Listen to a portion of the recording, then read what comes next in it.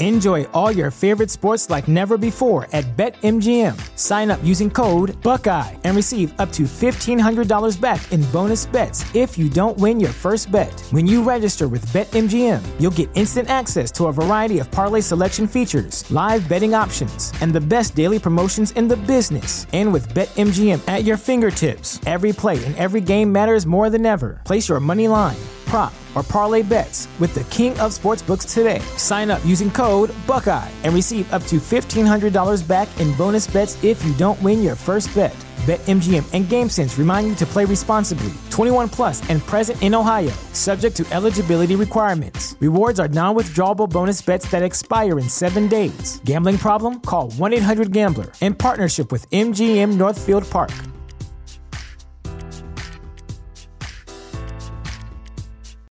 Without the ones like you, who work tirelessly to keep things running, everything would suddenly stop. Hospitals, factories, schools, and power plants, they all depend on you. No matter the weather, emergency, or time of day, you're the ones who get it done. At Grainger, we're here for you with professional-grade industrial supplies. Count on real-time product availability and fast delivery. Call, click Grainger.com, or just stop by. Grainger, for the ones who get it done. When I was 2 years old, when I was dedicated to the cause of Lucifer, I was at that point a seventh-generation witch. I was laying there, practically naked, and I had her hold me as if I was naked. I couldn't talk. I couldn't open my eyes. I believe my eyes were rolled up back in my head. There was evidence of human sacrifice on this site. One of my first questions I asked the guy, is there evidence of human sacrifice? Yes. We found the man with his fingers like who was Richard Zachary. And it started to come down the stairs and there were disgusting smells. And at that point, just basically said, do you know what they did to us? And that's when I fled that home. But no, they would touch me. They would take pictures of my head if they wanted to communicate with me. Human sacrifice. Human sacrifice.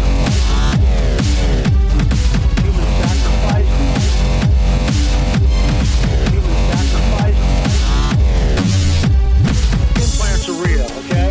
You know, we've got them on X-ray, we've got them on CAT scan, we've got them on the Gauss meter, which measures magnetic field, 7.5. We've got them on an ultrasound machine. It's right there. It's hard, physical evidence, not delusionary.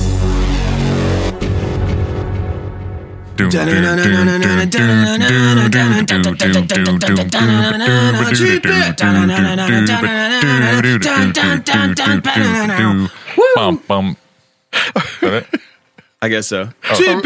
Are we doing the acapella version of Conspiranormal? Is that what we're doing? No, dude, that's the new intro song. That's the acapella that you've been asking for months. There we go.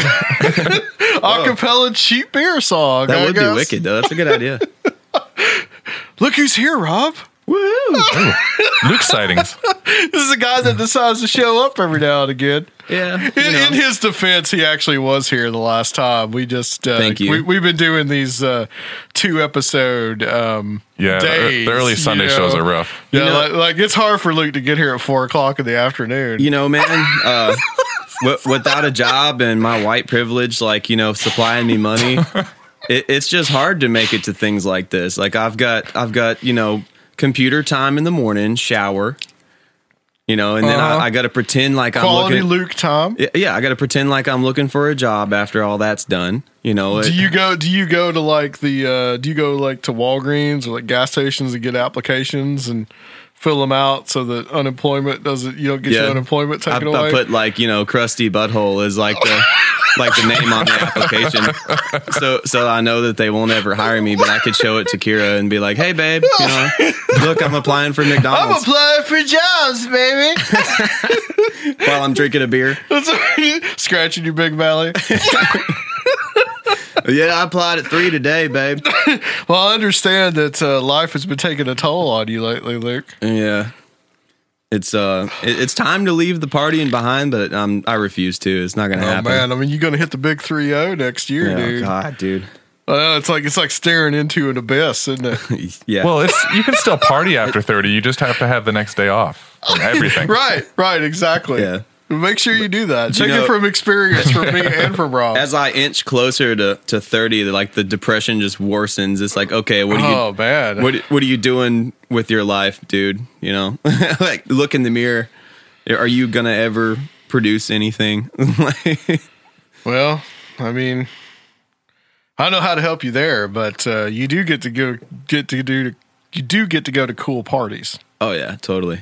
So tell us about the party that you went to last night. Well, so for our listeners, this is actually a sequel to a party that you went to before. For our listeners that were around for the Cirque du Soleil party, we got the second installment. Well, actually, it's more like the fifth or sixth installment, but this time it was bronies and Barbies.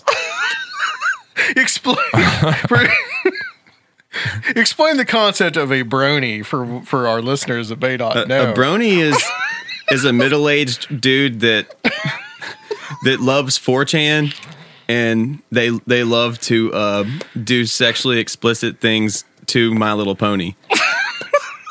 Oh, I didn't know it was like a sex thing. I thought it was like just guys dressing up as My Little Pony and really loving My Little Pony and the messages therein. To be a top level brony, dude, you have to do the sexually explicit part comes into play. So where does the Barbies? How does that fit in with the whole party motif? I'm not sure, man. Like whenever, I'm not bashing gay people or nothing, but like whenever they start being creative, there's no telling. It's a mixed bag. Like, man, there's no telling what they're going to come out with. So it was just a bunch of random decorations that like made no sense together. So were the Barbies, were they actual women, or are we talking about transvestites? I mean, what are we talking about here? I mean, there was a giant like scale mannequin inside of a Barbie box that they'd built around it. And they're incredible artists. I mean, like it actually looked like a Barbie in a Barbie box.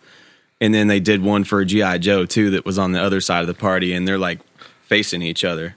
And there's strobe lights everywhere. And it was awesome. That sounds kind of cool. Yeah, it was really cool. This was in somebody's house? It's in the backyard on Dickerson Road. Okay, so this wasn't even East Nashville. This was Dickerson Road. Dickerson Road, For anybody that doesn't know, East Nashville, or as Jeff likes to say on the leisure hour, our listeners in the Czech Republic, or Czechoslovakia, East Nashville is kind of like the trendy part of Nashville, where all the hipsters live. Yeah, that's where all of our transplants are going, in West Nashville. So tell me about the party. Like, tell me like what happened over there. Well, as soon as I came in, I got myself a pride beard. You got yourself a gay pride beard? Like you had a rainbow beard? Yeah, She got fluorescent paints, and there's a chick there just like giving everyone face paint, and she painted me up all pride colors, and then a dude dressed as a fox and like a so the furries were there. Yeah. Oh yeah, totally. They're there again. So the fox guy like showed me around the party, and he's all stoked about his Pac-Man decorations. What? There was a giant light bright. I got hit on by a dude that was like a sparkly blue troll. A giant light bright? Yeah. Like a working functional giant? Yeah. It was like hundreds of water bottles, and they all had water in them that had food dye. So they were all like different colors. And so there was this huge box that they built with a bunch of circles and just like lights in them. So you take the water bottles and like stick it in the holes. That's awesome. And the DJ was playing some really girly music. Well, like Stacey Q or like something? Pat Benatar, Stacey Q, stuff like that. Two of Hearts. Two of hearts, two hearts that beat as one. I need you. Thank you.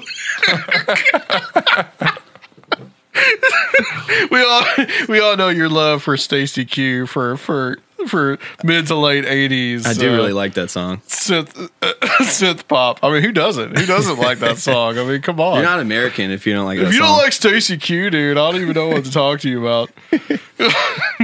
So anything else happened over there, or you just... Well, Kira got really drunk and was like twerking on the dance floor. I'm sure she really wants the worldwide audience to know this. Like, I mean, whatever. I mean, we all do it. Twerking is a natural thing. Yeah, she's in her natural habitat. Yeah, there's no twerk shaming here, Adam. Who are these people that put this stuff on? Like, what's are they artists? I mean, what? Yeah. I mean, like they're all involved in the art community, and they're like in the LGBT community too, like hardcore. What's LGBTQ? Oh, sorry, I forgot about the Q. Luke. Who's that? Qbert? Questioning. Oh, gotcha. I didn't even know. You taught me something.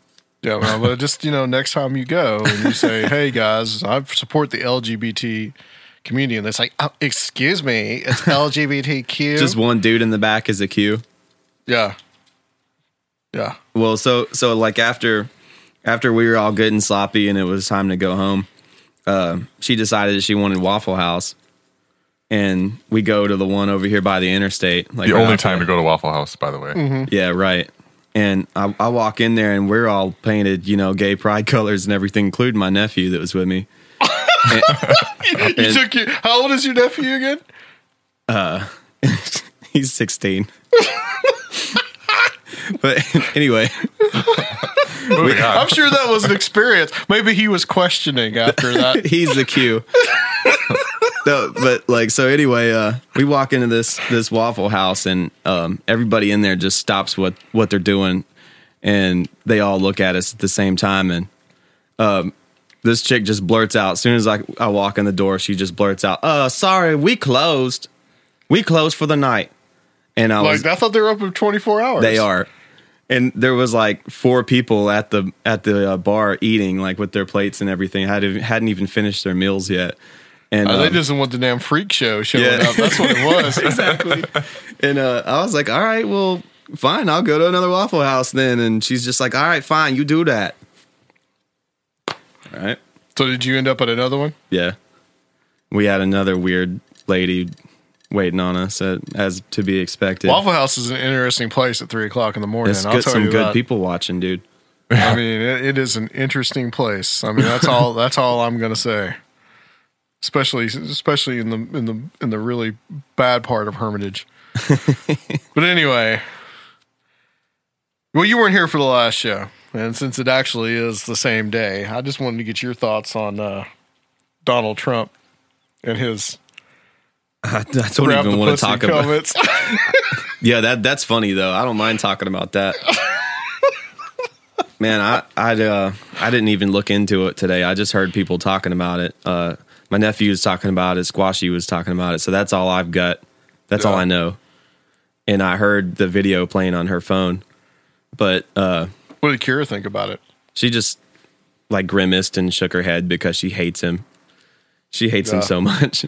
And I'm like, babe, don't get involved in all this. It's right. They're playing you right now. Yeah, that's what I believe too. They're playing your emotions. We talked about that. Well, earlier. that and if anybody's surprised that he would say something like that on or off a mic, shamelessly, that's ridiculous as well. I think that men are going to have a different opinion of it. They may still be disgusted by it, but they may have an opinion of it to where, like I said before in the last episode, that men are going to have an idea of you guys trash talk, they bullshit, I mean, you hear that kind of stuff a lot. It doesn't matter if you're 17 or if you're 59 years old, there are guys that are like that, and I think Trump is that kind of guy. So for most guys, they're going to hear that, and it's going to go in one ear and out the other. They're not going to think about it. But for a lot of women, and I think a lot of women, I think, is objectionable, and I think really the part that's objectionable to most, not the fact that they see the soap opera actress walk up towards them and they're like, look at the tits on her, not like that, but more like, his whole thing about grab them by the pussy, that is a little tantamount, I think, to rape. So I could see women being very upset about that. No, I mean, it is kind of funny in a way, but in hearing Adam say it especially. Yeah, exactly. I don't know, I'm just like a schoolboy that just giggles at anything inappropriate. Well, I mean, you laugh about, clowns and all that kind of stuff anyway. And speaking of clowns, we're going to have Steve Stockton on, and we're going to talk about his book, My Strange Life. And we're going to talk, I want to talk a little bit with him about the Phantom Clowns. I'm kind of chomping at the bit to hear what he thinks about it.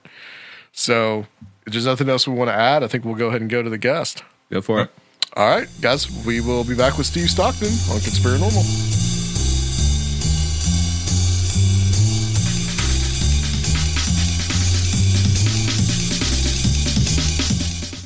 Hello, everybody. Sorry to interrupt your show.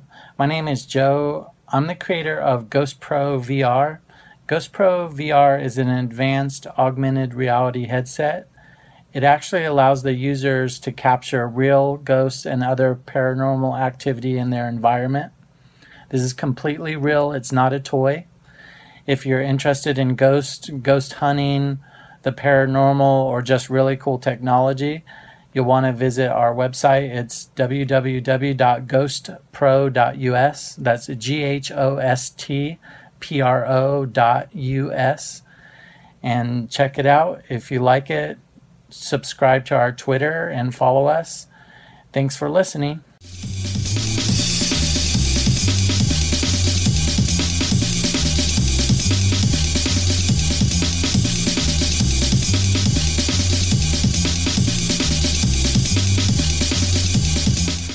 All right, guys, ladies and gentlemen, ghosts and ghouls, we are here for the second edition of our Halloween extravaganza on Conspiranormal.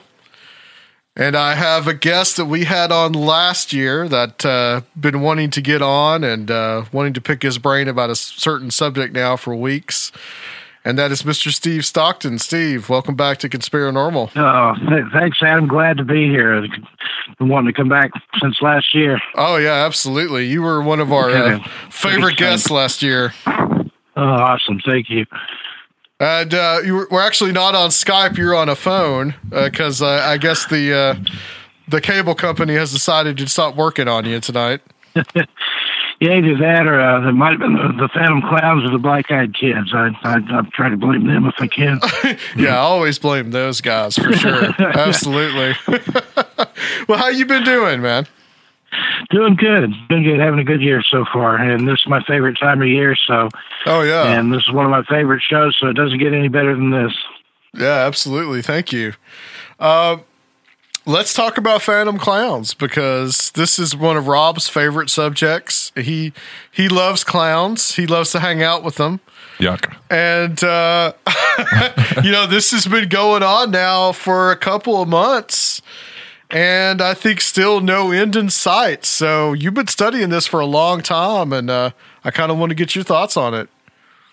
Yeah, well, I started keeping up with it back in the early 80s when the first Phantom Clown flap happened. Lauren Coleman wrote about it in Mysterious America. Kind of the same circumstances. Started out kind of slowly, couple isolated sightings. I think one in, let's say like Boston, Pennsylvania, somewhere like that. And then it just kind of spread. Suddenly they were everywhere, and then just as mysteriously as they appeared, they were gone. And it didn't last too long, but there seemed to be more of a supernatural element at that time. There were times when the police would actually see the clown, say in a van, give chase, the van would turn a corner, and then cops turn the corner of the van and the clowns are gone. So there's something strange going on there. Of course, that was before you had the advent of the internet. So now, with word traveling as fast as it does and rumors spreading, I think there's a lot of hoaxers too. A lot of people like, hey, here's something stupid we can do. Let's go dress as clowns and chase kids, in the woods. Right. And you couldn't pay me to dress up as a clown and go out in the woods right now. I'm just waiting for people to get shot. There's been a couple of reports, don't know how true they are, people having been shot because they were dressed as clowns. Another guy was supposedly attacked with a baseball bat because he was dressed in a clown suit standing on the side of the road. So, yeah, but I think there's something to it. There's some kind of impetus there, that starts. Of course, the origin of the current clown look really started in the miracle plays of Middle Ages during the Children's Crusade, and that was to portray the devil. So there you go. There's some deviltry in there, and then throughout basically all your comparative religions, you've got some sort of trickster, you've got some sort of jester, you've got some sort of figure that, does things just to shake people up for fun. Yeah, and this time, I think that what is fueling this has been the internet, and I think in two ways, really. One would be kind of the mass hysteria that the internet and by extension Facebook can put out there. And second of all is the kind of the copycat effect of people saying, oh, this is cool. Let's go dress up like clowns and freak people out. Mm-hmm. And then there've been some schools and things put on lockdown because of threats on Twitter. I saw the other day where they had, I don't think they arrested or anything, but they had admonished a middle school girl for creating a Twitter that was like the evil New Jersey clown or something like that, and then threatened her whole school. So it's just... Yeah, it's pretty ridiculous what's going on with that. Luke, you got any insights on the clown phenomenon? I wanted to do it myself until things started getting ugly. That one story, I believe, I think it was Indiana, that somebody was shot and killed by someone else. I think that actually turned out to be a fake story. So I'm not sure that anyone has actually been shot and killed. I think that maybe some clowns have been shot at. Yeah. I'm just waiting. And then there's a lot of people on Facebook that are very angry toward clowns. Any clowns come in my yard, they're going to get shot. That type of thing. So that's. Yeah. I don't know how legal that would be. You still might be guilty of homicide or yeah. If they're not in your house, worse, yes. But. Yeah, if they're not breaking in, because there was a few years ago on Halloween, there was a foreign exchange student that wandered up onto the porch of the wrong house.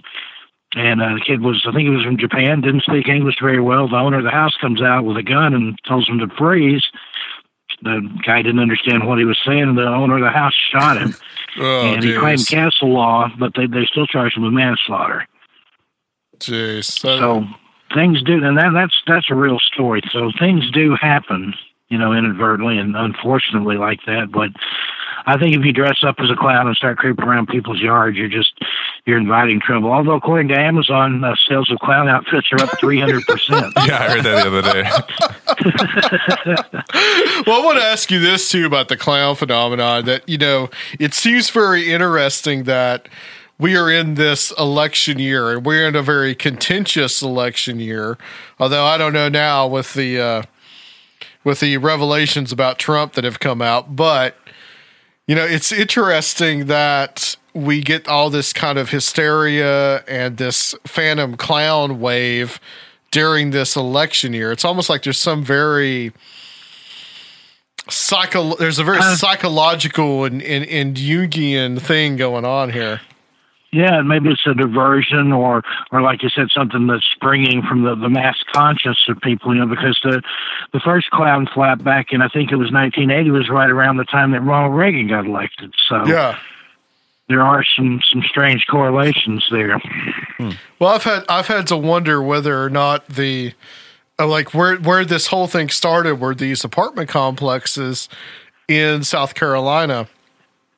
And I've had to wonder if some of that may have been some of these people, kind of a lower income apartment complex, and whether some of these people that are kind of living on the edge, whether these are the first people to see it first because their lives are so, they're just so on the edge financially or emotionally that they would begin to see this. Yeah, maybe if it is some sort of, black bag operation or something to destroy Operation Phantom Clown, maybe it's like you had Robert Guthrie on. Maybe it's a Camellia situation, where they're going to try it in the poor neighborhoods with the people that aren't very credulous to begin with, and see what kind of reaction they get from the general population. It kind of boggles the mind when you go down that rabbit hole. Some kind of psychological experiment, because like they were talking about how the clowns were had lights in the woods, and they would follow the clowns to this abandoned house, and the cops actually stated that they found, well, they didn't find any trace that anyone lived there, but apparently it was owned by some kind of private company, and they wouldn't say what this house was there for. So I don't know, you might be onto something there, Steve. And they found clown paraphernalia. I want to know what clown paraphernalia. Yeah, that was my question. Right. Didn't say, clown costumes or a rubber nose or mask, but they found clown paraphernalia. It's like one of those flowers that squirts water. This is Officer Jerry. We found some clown shoes out here in the forest line. Squeak, squeak. They got a code for that, a police code. We got a 1062. Well, Steve, Rob actually has he faced his fear of clowns the other day. So talk a little bit about that, Rob. Okay, yeah. So I'm not terrified of clowns. I'm very uncomfortable with clowns. But I have a group of friends. They're all actors, and they were putting on this play, and it was sort of like a crime mystery, but it's all based around this like seedy underground clown scene. So there was clowns everywhere, and I went to go watch the play to support them, and also to sort of face my fears, and it wasn't that bad. And I found out the worst were the two actors I don't know. The actors that I knew dressed as clowns were fine, but the ones I didn't know, they kind of freaked me out. The extras, like the babysitter story where the babysitter calls the parents and says, "Can I do something with the clown doll and the life-size clown doll in your daughter's room? It's freaking me out." And they're like, "There is no life-size clown doll." That's the most horrifying story ever. Steve, have you ever had any personal experiences with Phantom clowns or any odd stuff like related to clowns? Not really. I mean, I've never liked them myself either. I remember when I was a kid, we used to go to Gatlinburg in the fall, and at Ripley's Believe It or Not Museum there, they had some sort of clown exhibit, and it had like taxidermy-style eyes, in this wax figure, of course, with the clown makeup and everything. But the thing looked like it was a person standing there, especially because of the shine from the eyes. The eyes looked wet. And I used to hate that thing. I used to hurry by that thing because you're just waiting for it to reach out and grab you. I think I know what you're talking about. I think I remember seeing that at the Ripley's Believe It or Not Museum when I was a kid. Thankfully, it was destroyed when the museum burned a few years ago. But I always hated that thing. But other than that, I haven't had any real experience with the clown. I know in one of my books, a friend of mine that lives in New Jersey saw someone in a clown mask and tube socks and nothing else picking his way carefully through a briar patch in the Pine Barrens in New Jersey, but that's probably unrelated. But something else, I was talking the other day to my friend Cisco Murdoch, who's into these kind of things too. I know she's listening, so hello, Cisco. And she was saying it's almost like there's some sort of almost intelligent life out there that's trying to do something. Like, they send the black-eyed kids, like, well, everybody likes kids, we'll send kids, and then people see these kids with black eyes and it freaks them out. Like, okay, back to the drawing board. I know clowns. Everybody loves clowns. Let's send clowns. And then it scares everybody. So, who knows? I mean, I'm waiting for the black-eyed Playboy models or the black-eyed pizza delivery guy. Of course, maybe those exist and that works, and that's why we haven't heard about it. I think there's something to be said there for that, because I think that you have various entities that at certain points they will masquerade themselves as whatever we are either afraid of or whatever we are comfortable with or whatever they think we're comfortable with, and that they actually make us afraid. We actually talked a little bit about that with our last guest, Sarah Soderlund.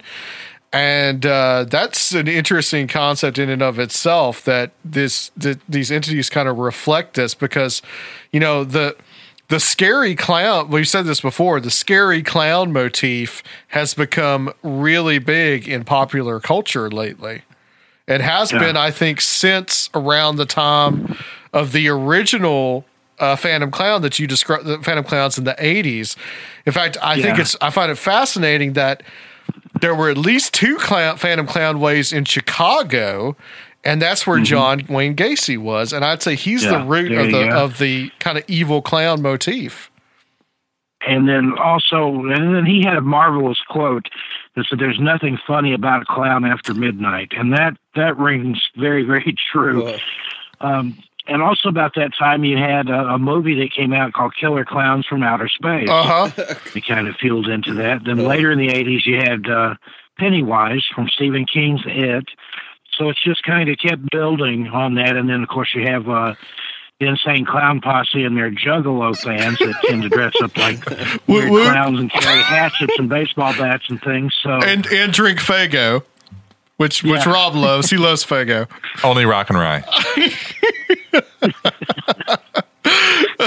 Well, one of the things that's interesting, and one of the stories about John Wayne Gacy that I heard was that there was this guy that was hanging out with Gacy. And this is one of the scariest stories I've ever heard. Like, I mean, it literally is frightening when you think about it.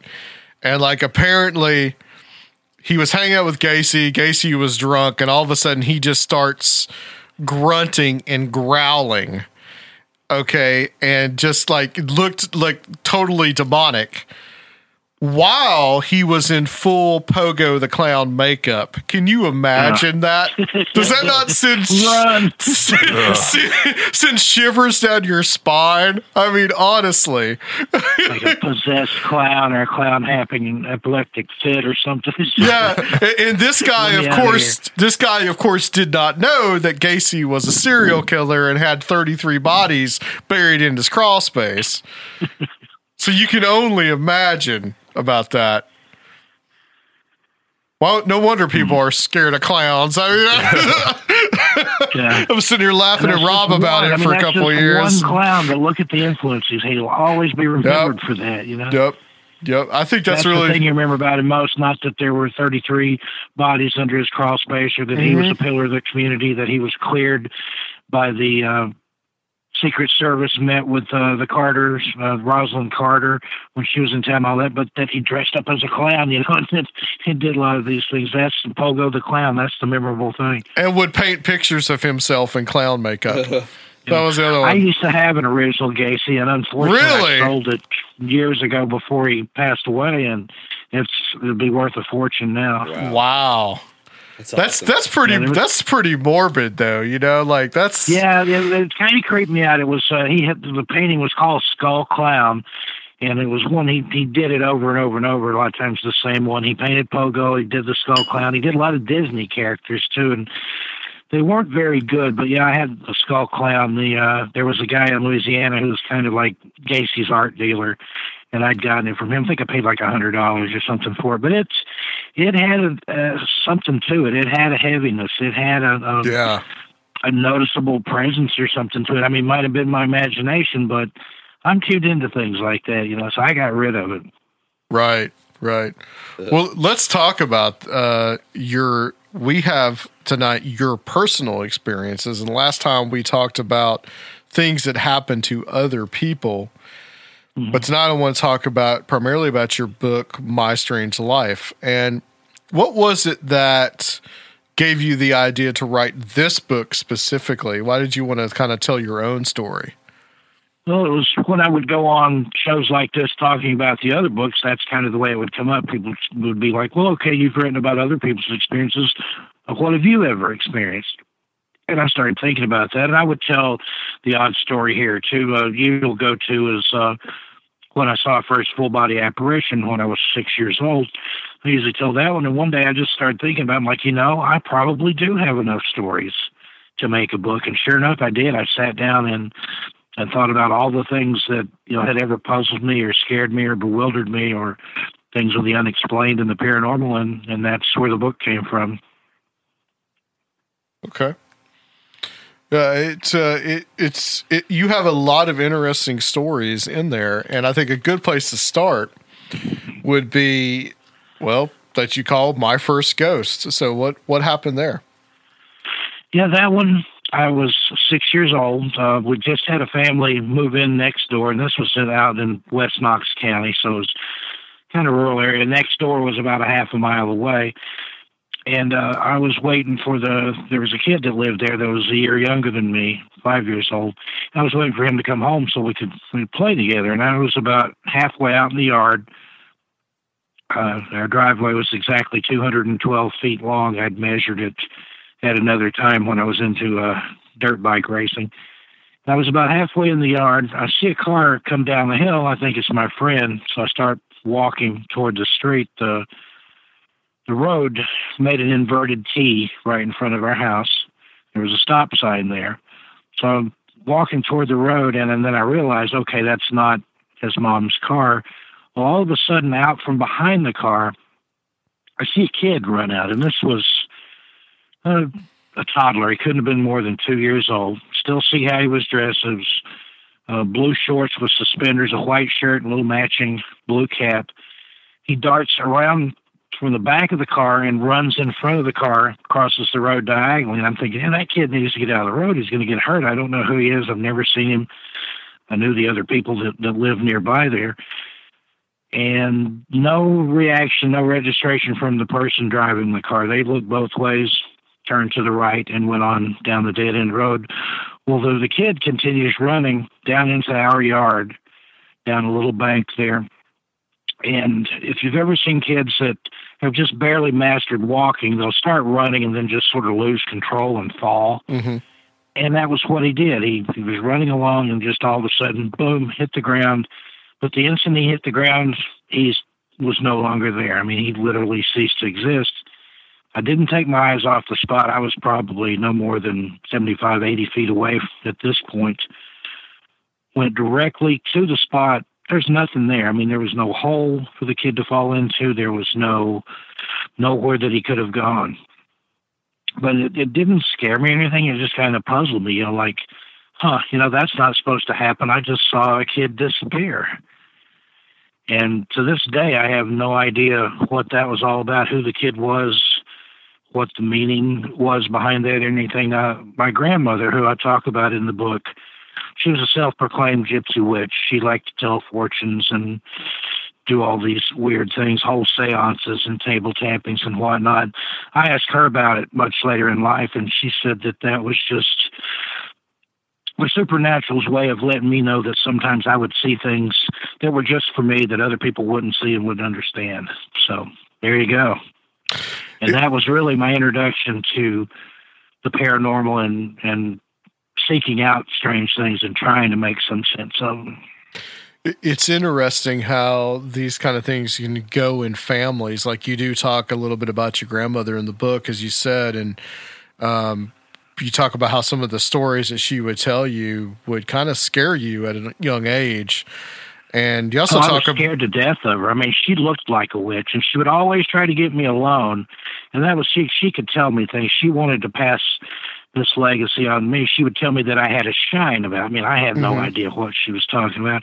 Or she would say that I was kind, and I thought she meant, I was a good kid or whatever.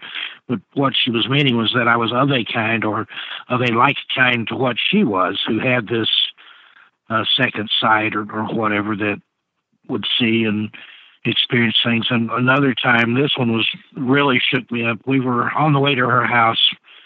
It was about a 30-mile drive or so. And there was an area that we had to go through where a kid about my age had chased a ball out into the road and been killed by a car a few years before.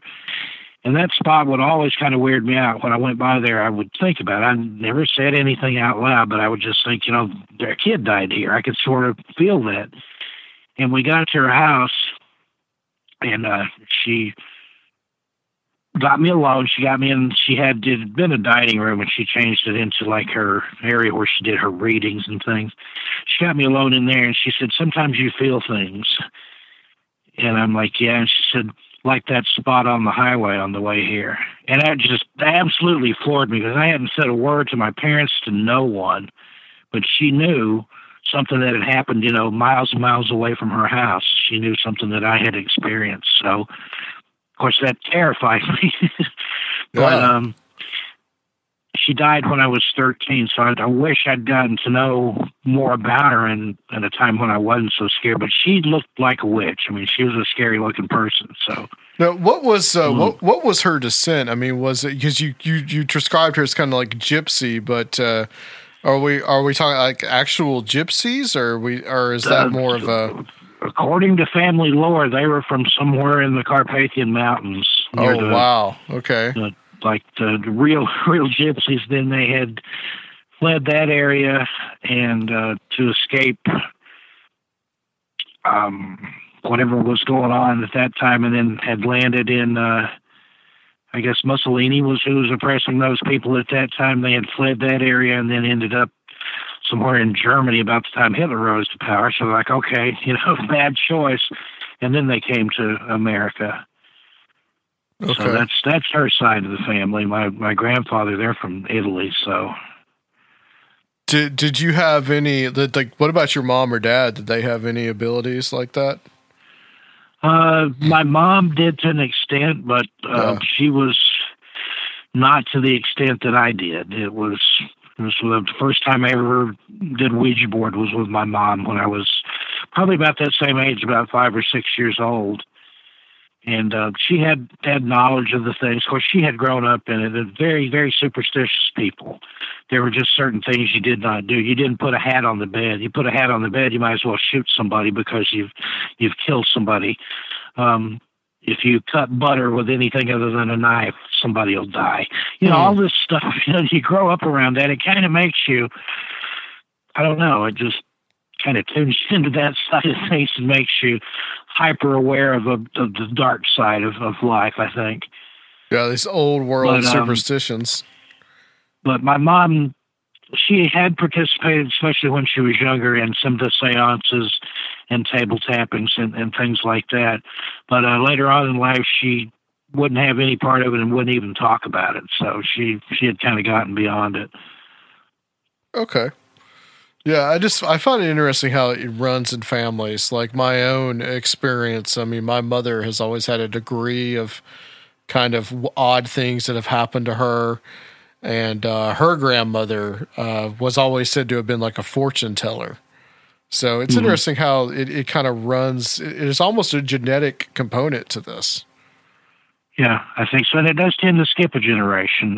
Yeah. I have a daughter, and she has a little bit of the empathic ability, but nothing like I do. I think if she ever has kids, they'll be the ones that will get the brunt of it. But yeah, my grandmother, she read tea leaves, coffee grounds. She had some kind of oracle. She called it throwing the bones, but it wasn't just bones. It was other stuff in there too that she could read. She would also, like, if they were going to kill a chicken for Sunday dinner, she could study the entrails of the chicken and tell you things. And, wow. That's brutal. So, like what kind of stuff would she tell you about it? Like was it just like predicting things that would happen, or? Yeah, it was. It seems like with the animals, it was more like weather related stuff. They were farmers. They truck farmed. Yeah, and they also raised cattle, and they had horses and things. And seems like when she killed the chickens and would study the entrails, she would know what kind of harvest they were going to have, or if they were going to have a wet fall and have to put the hay up early and things like that. It was just bizarre. I mean, you can't imagine growing up around that kind of stuff where it's accepted, just nobody questioned. Nobody was like, Granny, you're looking at chicken guts. You can't tell them about when we need to put the hay up, but the majority of the time she was right about things. Right. That was the freaky part about it, and why I guess that I bought into it so easily because, like I said, I thinking about a spot where on the road where a kid gets killed, and then she asked me about it when I get to her house, so she had some sort of ability for sure. Sounds like a lot of it. Let's talk about the ghost kittens. This is a creepy story. Yeah, that one was really strange. I grew up in a rancher, one-level bedroom, or a one-level brick rancher, 3-bedroom house that my dad had built. And some of my earliest memories are him standing me up in the, when they just had the subflooring on, putting me up in the house and letting me walk around. I couldn't have been more than 6 months old, so I've got really long-term memory. But the end of the house that my bedroom on was the high end of the house. It was set up on a little rise there and didn't have a basement, but we had a crawl space. And on that side of the house, it was maybe 3 feet. It was truly a crawl space. There wasn't enough room to stand up under there unless you were a small child. And then the farther back toward the other end of the house, you went to narrow it, got to where you had to literally lay down and crawl. Well, my dad kept that locked. There was a wooden door on the end with a big padlock on it. But when I laid in my bedroom floor, if I put my ear to the floor, it's a hardwood floor, I could hear kittens, and that's how it happened. I was reading a comic book on the floor one day, and I kept hearing kittens mewling. And I told my dad about it, and he goes down and looks, thinking, that somehow a cat had gotten under the house and had kittens, but he knew himself there was no way for anything to get under there. And I heard it time and time again, and I would go searching for them. That was one of the games I would play when I was a kid. When you grow up out in the country by yourself, you have to make your own fun. So right, yeah. I would go crawl around in the crawl space and look for these kittens. Never found anything, never heard anything while I was under there. But I could go back up, lay down in the floor, and hear the kittens. And this went on for years. The last time I heard them, I was 15 years old. I had lived there since 6 months old. We moved when I was 15. Then the last night I spent in the house, they had already moved my bedding and stuff to the other house. I was just kind of staying with the house because we had some valuables that were still there. I slept on the floor of my bedroom and heard kittens mewling all night long. So literally for almost 15 years, I could hear the kittens under the house. Wow. 15 years? and no one else could hear them, right? No, nobody else there. I had friends who would come over and try to get them to listen to them. Nobody else could hear them. But that's the only place I heard them. I mean, it wasn't, some kind of auditory hallucination or anything. I didn't hear kittens everywhere I went, just specifically in that room of the house. If you had to speculate, what would have been, are we talking about the ghosts of animal spirits? Or are we talking, That's what I'm thinking. There's a story in my first book that happened to some of my relatives where they had a cat that had kittens and the kittens died. And they took the kittens down by the creek and buried them in the soft dirt there. And they said that for years afterwards, they would go back, if they went back to that area, even as adults, they could hear kittens. So I think there's, residual energy. I think there's things still around. And I didn't hear that story until after, I was grown and had already experienced my own ghostly kittens. And I think animals do have a way of staying around like that. I know somebody that had a hunting dog that passed away, that he would see it after it was gone. He would see it just going around the corner of the house or maybe hear it. But, the dog was deceased.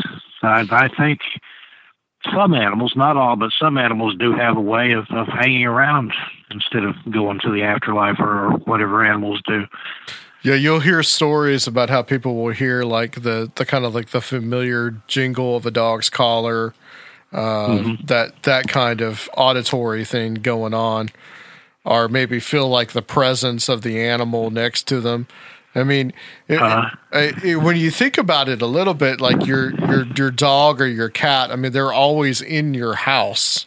Like you may leave, you may go to work, or you may go on vacation, but an animal may be there all the time. So they're almost like the spirit of the house almost themselves. Yeah, they're the sentry, they're the guardian, they're the one that that battles whatever's there when you're not. So right, exactly. Rob, you lost an animal recently. Do you have ever had anything like that happen recently to you? No, not with Ryder, but I can see that, like, especially with what you're saying with them always being around, there's a lot of potential for like an energy imprint type of a situation or, something like that. Right. Yeah, I could definitely see that for sure. Let's talk about Marshall Says Goodbye. Yeah, that's another strange story. There's a lady that I worked with. I had two sons. One was a teenager, and the other was not quite a teen at the time that I met them. And they're basically a handful. Single mom. She was divorced, and they were pretty much giving her a hard time, especially the older boy, Marshall. And she asked me at work one day. She said, and she knew I liked to skateboard. I was a semi-pro skateboarder back in the 70s and still continued it on into the 80s, well into my 20s and beyond. But one day she knew I liked to skate, and she said, if I paid you just got Luke's attention, by the way. That's awesome. Yeah, back in the early 70s, I'm semi-pro. I was sponsored. We had skateboard parks in East Tennessee. We would go around and do freestyle and slalom, the tours, and we did ramps and things too. There wasn't a lot of vertical there was some vertical riding back then, but not the airs and tricks that came later, in the 80s and 90s with Tony Hawk and some of those guys. But when we would do these demos, I got to meet a lot of famous skaters. I've met Tony Alva, Wenzel Rummel,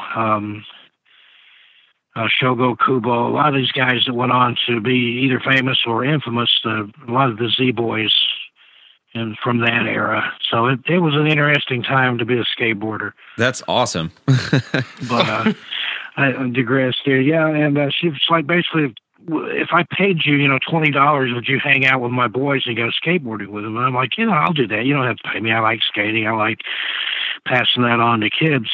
So anyway, developed a really good relationship with these two kids. I was kind of their big brother, if you will. And they begged me to marry their mom, but there was just no interest there in that regard.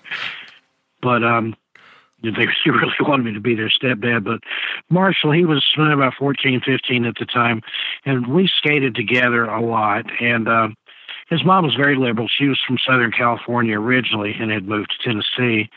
And she would let the kids smoke cigarettes if they could come up with the money for them. She's like, she smoked, and she's like, I'm not buying you cigarettes, but if you want cigarettes, go find some money and get a pack of cigarettes. So Marshall had a smoking habit at 15 years old. He would bum cigarettes off of me.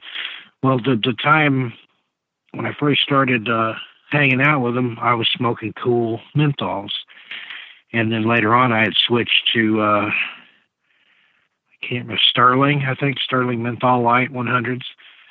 Well, anyway, one night, and this was several years after the peak of that summer or two there that we spent a lot of time together, I moved in with ended up being my daughter's mother, and didn't have a lot of time for Marshall. And he had gone out to skate one night. We got a call. It was on a Saturday morning. It was weird the night before we were coming back from dinner, and my girlfriend at the time noticed, she's like, it's so black and so dark out tonight. And it was. It just had a creepy, eerie, heavy feeling. Well, the next morning about 6 a.m., the phone rang, and she got the phone, and it had woken me up. And when I woke up, a pair of shoes that I'd had in the closet, they're L.A. Gears, with yellow and black laces in them. I was cool like that. Were shoved up like almost into my nose. And we didn't have a bed. We just had a mattress on the floor. So here's these shoes out of the closet. My face was almost in them. And there was an unopened pack of cool cigarettes in there. And I'm like, what the hell? Well, she comes in and says, come here, you need to come to the phone. I go in and go to the phone. And it was Marshall's mom saying that he had gotten killed the night before. He had snuck out to go skateboarding. And was on the shoulder of the road, and a car made turn a little too tight, and he went through the windshield, and it killed him instantly. But I've always thought that was his way of telling me goodbye, because I hadn't worn those shoes in months, but that was shoes that I had skated in. I didn't smoke that brand of cigarettes anymore, but here was a pack in the shoe, and the shoes were like literally in my face. I was kind of hanging off the edge of the mattress, and my face was resting on the edge of the shoe. So that's something like he would have done. He was a prankster. He liked to play jokes on people and things. And that was, I had that feeling that he let me know goodbye. That I'm out of here, and haha, your shoes are in your face, and thanks for the cigarettes. Did you maintain any contact, or do you tell the mother about that? I'm still friends with the mother, but I've never told her that story. Yeah. And I probably need to, but I just never have. I just kind of kept it. Now I could probably tell it at the time. Of course, she was very, very torn up, and she's a believer in the supernatural stuff. She's likes to use the Ouija board and things like that. In fact, after Marshall was killed, she stopped using the Ouija board for a while, because she's claimed that every time she tried to use the Ouija board, Marshall was the spirit on it. And she's the only person I've ever seen that could use the Ouija board by herself.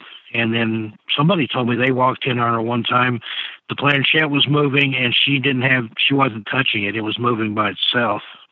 Ooh. So, again, that was just a rumor. That was unconfirmed, but She was good on the board. She could tell you things that she had no way of knowing. But I just, for some reason, I never told her about that. I probably need to let her know that it's in the book. She hasn't read the book, but we are still in contact, still friends. She still lives in Tennessee and still works the same place we did back in the 80s. So. Oh, really? Wow. Let's talk about The Thing in the Ditch. Now that's getting into some frightening territory there. There have been a few things that actually scared me. That was one of them. There, where we lived in rural West Knox County, there was a ditch beside the house. It was maybe 10, 12, 15 feet deep in the deepest parts, and a little bit less than that as you kind of went up a hillside there.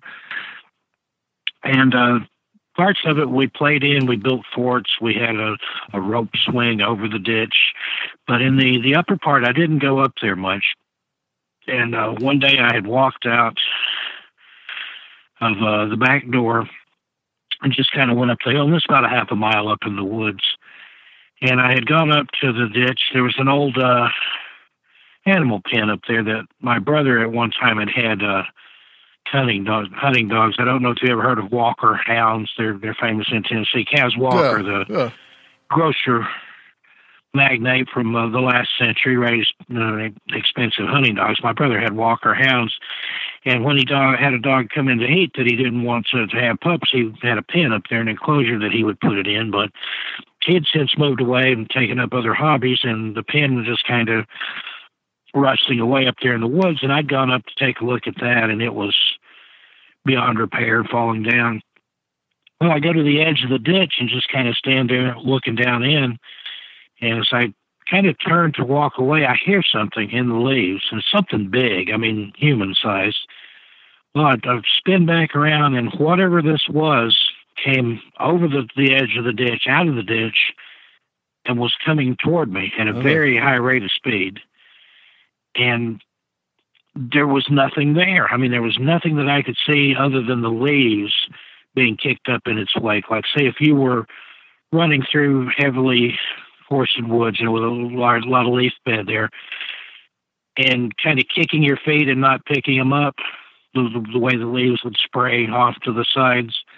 It was like that. So it wasn't a moment of, gee, I wonder what that is. It was like an instant fight or flight, that survival instinct kicked in. I ran down the hill. Whatever it is chased me for a while. I don't know how far because I literally didn't look back, but I could hear it. And I ran screaming. I was about 8 years old. And my mom actually heard me coming. This was like a half a mile away. She heard me coming and was out on the back porch to see what the problem was. And I was just inconsolable. I think I went in the house and hid under the bed. And finally, when my dad got home, my brother just happened to be with him. An older brother actually had his own house and everything a couple miles away at that point. And my mom told them the story. Then I related as best I could. And I was still shaken up. Related as best I could to them what had happened. They went up there and looked, and no sign of anything other than they could tell the leaves had been disturbed and that something big had been after me. They conjectured maybe it was a big dog or a bear even. So usually don't have bear in that part of East Tennessee, but not too far away, Maryville, Townsend, places like that. You had bear, but there was no bear, there was no dog, there wasn't anything. It was invisible. And so this kind of, died down, forgot about it. I never went to that part of the ditch again until I was 15. So we moved from there, and it wasn't too long before we moved. I'd just, walking around, taking one last look at the places I'd played while I was growing up. And I thought, I'm going to walk up there. I haven't been up there, in 7 years. So I walked back up there, and I'm just kind of looking around thinking, I wonder what that was that scared me when I was a kid. Well, all of a sudden, I hear this noise and leaves.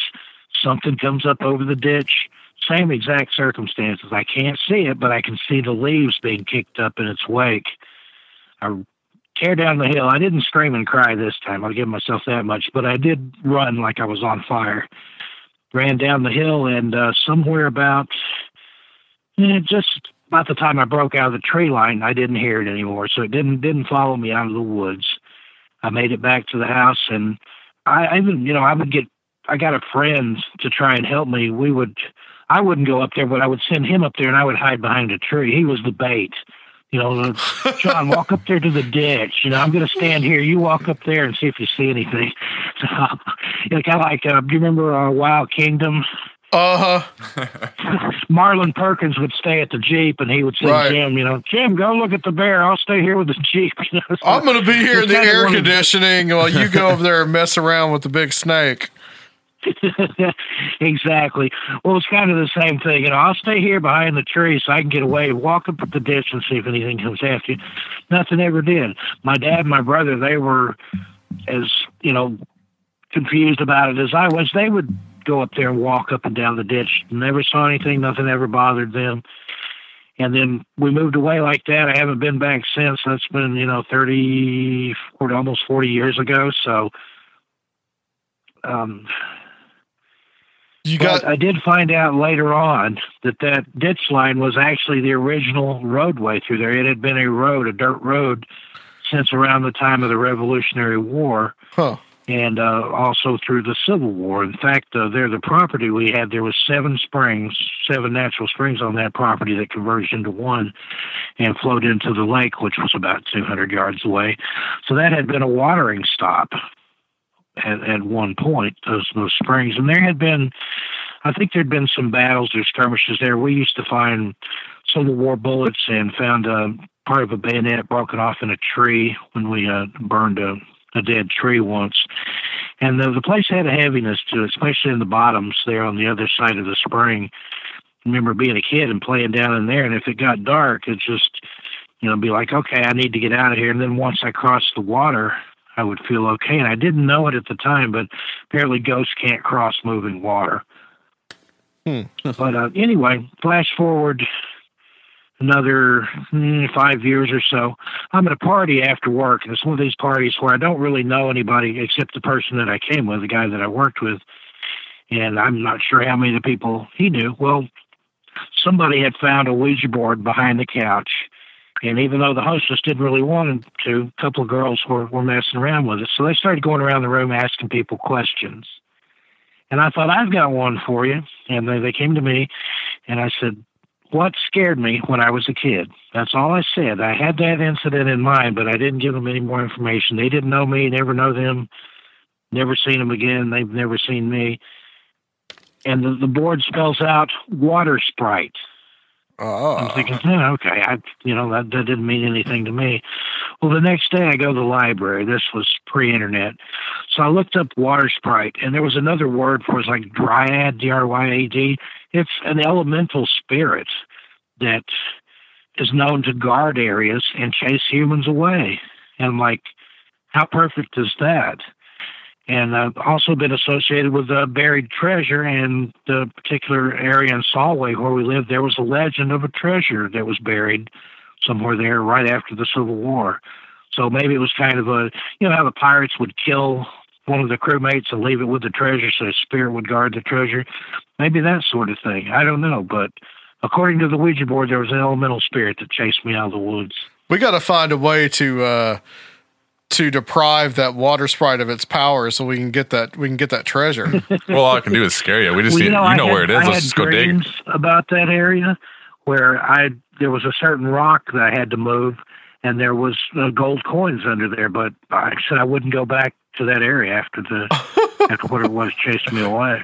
What did you say, Rob? But all you got to do? Well, I said it can't do anything other than scare us. I'll go dig. We just Steve knows where. You use me as bait while it's chasing me through the woods. You guys can go get the gold coins and then split them with me. Deal. That sounds like a setup to a bad horror movie. Like it comes after all of us. Let's talk about another one from your childhood that is I found exceptionally creepy, and that's the haunted photograph. Yeah, that one. I have no explanation for that one, and that one didn't really scare me as much as it just weirded me out and gave me a creepy feeling. There was an elderly lady that my mom was friends with when I was little. Excuse me. name was Miss Fox, and she had to be like 100 years old. I mean, she had been old when my mom was a little girl. And my mom would still stop by and visit her occasionally just to see how she was doing. And she would give me things when we'd go visit. And odd as it was, some of the things she would give me was junk mail. She got lots and lots of junk mail, and she would save it and, I guess, gift it to kids. Well, at one point, she had donated to, like, orphans overseas, and they had sent her an envelope with maybe a dozen or so kids' pictures in it. And these were real photographs. This was, before all the facsimile and laser printing and stuff. They were real photographs of these orphans from, I want to say it was like Cambodia or Vietnam or somewhere in Southeast Asia, that area, maybe South America even. And she gave me these pictures of these kids. And I took them home. I was playing with them. I had comic books, and I collected paper things anyway, ephemera. I liked boxes and advertising and things like that. So I added these pictures to my collection. Well, there's one time I had stashed some comic books under the couch. That was where I liked to keep them in their living room there. And then I would just reach under the couch and pull them out and start reading. Well, I raised up the flap of the couch to pull the comic books out, and here's a photograph of one of those kids sitting up under there, like leaning against the leg of the couch. And it was this boy. And then now that I think about this, his eyes they looked black. They were the darkest eyes I'd ever seen. I don't think he was like a black-eyed kid or anything, now that I think about it. But he had these very dark, piercing eyes, and it just had this look on his face. Of course, he's an orphan. How happy is he going to be? But, some of the kids would at least try to fake a smile or something. This kid looked pissed. He looked like he wanted to strangle you and rip your throat out. So that kind of frightened me. So I got rid of the pictures and stuff, threw them away, put them in the garbage, and that was a big deal when I was a kid and lived out in the country. You got to burn your garbage, so that was one of my favorite jobs. After I was, 6, 7, 8 years old, I would help my dad set the garbage on fire, and anytime there was a hairspray can in there, that was a bonus. Because an explosion, a fireball over the top of the house, and my dad would always say, "No, be careful tonight. There's an Aquanet can in there or something." Great. So anyway, I threw these orphan kids' pictures away because it freaked me out. Watched them burn, and then yet, probably a couple weeks later or something, back under the couch, same place, I found same kid's picture again. Ugh. And it just. One of those things, I'm like, okay, I know I got rid of you and you're back. It was like Chucky or something. Yeah, and at that time, I think I put it in a soup can or something. I tell how I got rid of it in the book. But I think I put it in a soup can and poured alcohol or lighter fluid or something in there and burned it again. And this time there was like a knocking noise that came from the can or whatever I put it in to get rid of it. But that was just, more disturbing than anything. Like, can a photograph be haunted? Because cultures like the Native Americans believe that photography would steal your soul. If you took somebody's picture, you had captured their soul there. So it makes you wonder about some of the superstitions and things like that, and why they feel that way. But yet, maybe the kid, and just like I said, I didn't have the sense of sadness or need that you had looking at the other kids. This kid looked like, Ted Bundy or something, like a little serial killer in training. Yeah, I've always wondered who the kid was, what happened to him, if he became, some kind of third world despot or dictator or something that killed a lot of people. I would almost wonder if it was trying to draw your attention to something. Yeah, it could have been, but... I can't think of what, but... It didn't frighten me as much as it just, gave me the creeps. That would give me the creeps. Especially if you burned it and it came back. I mean, that'd be like... and it came back. That's like Annabelle or something, But the second time was the charm, and I never saw it again, so... Huh.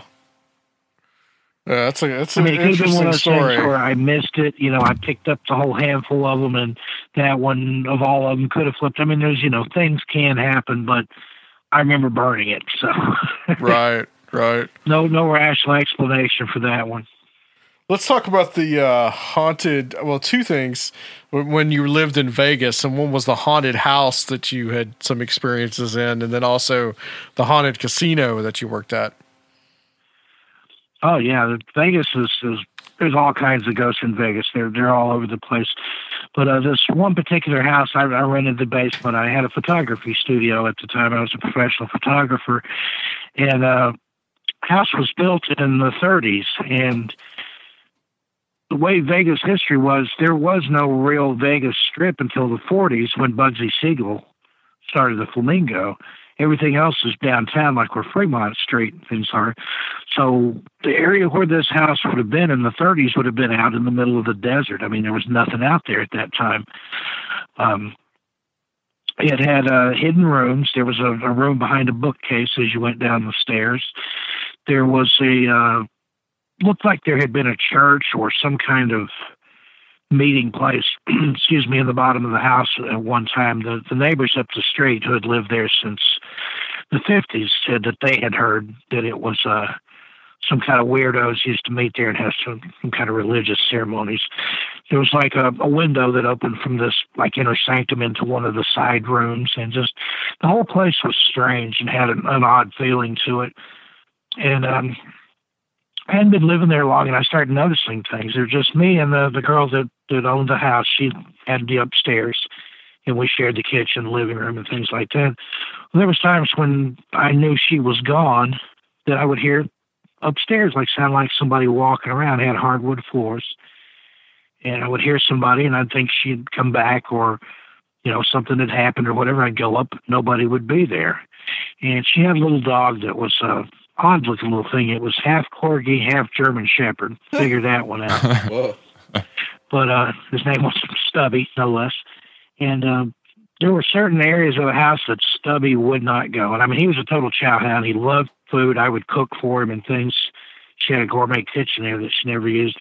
But there were places in the house you could not lure him with food. There was one little doorway into the hallway, from the hallway into the kitchen. He would not go through. He would go down the stairs, out the side doggy door, around to the side of the house, come in the other doggy door in the kitchen, and get to the food. He, instead of walking, just a few feet.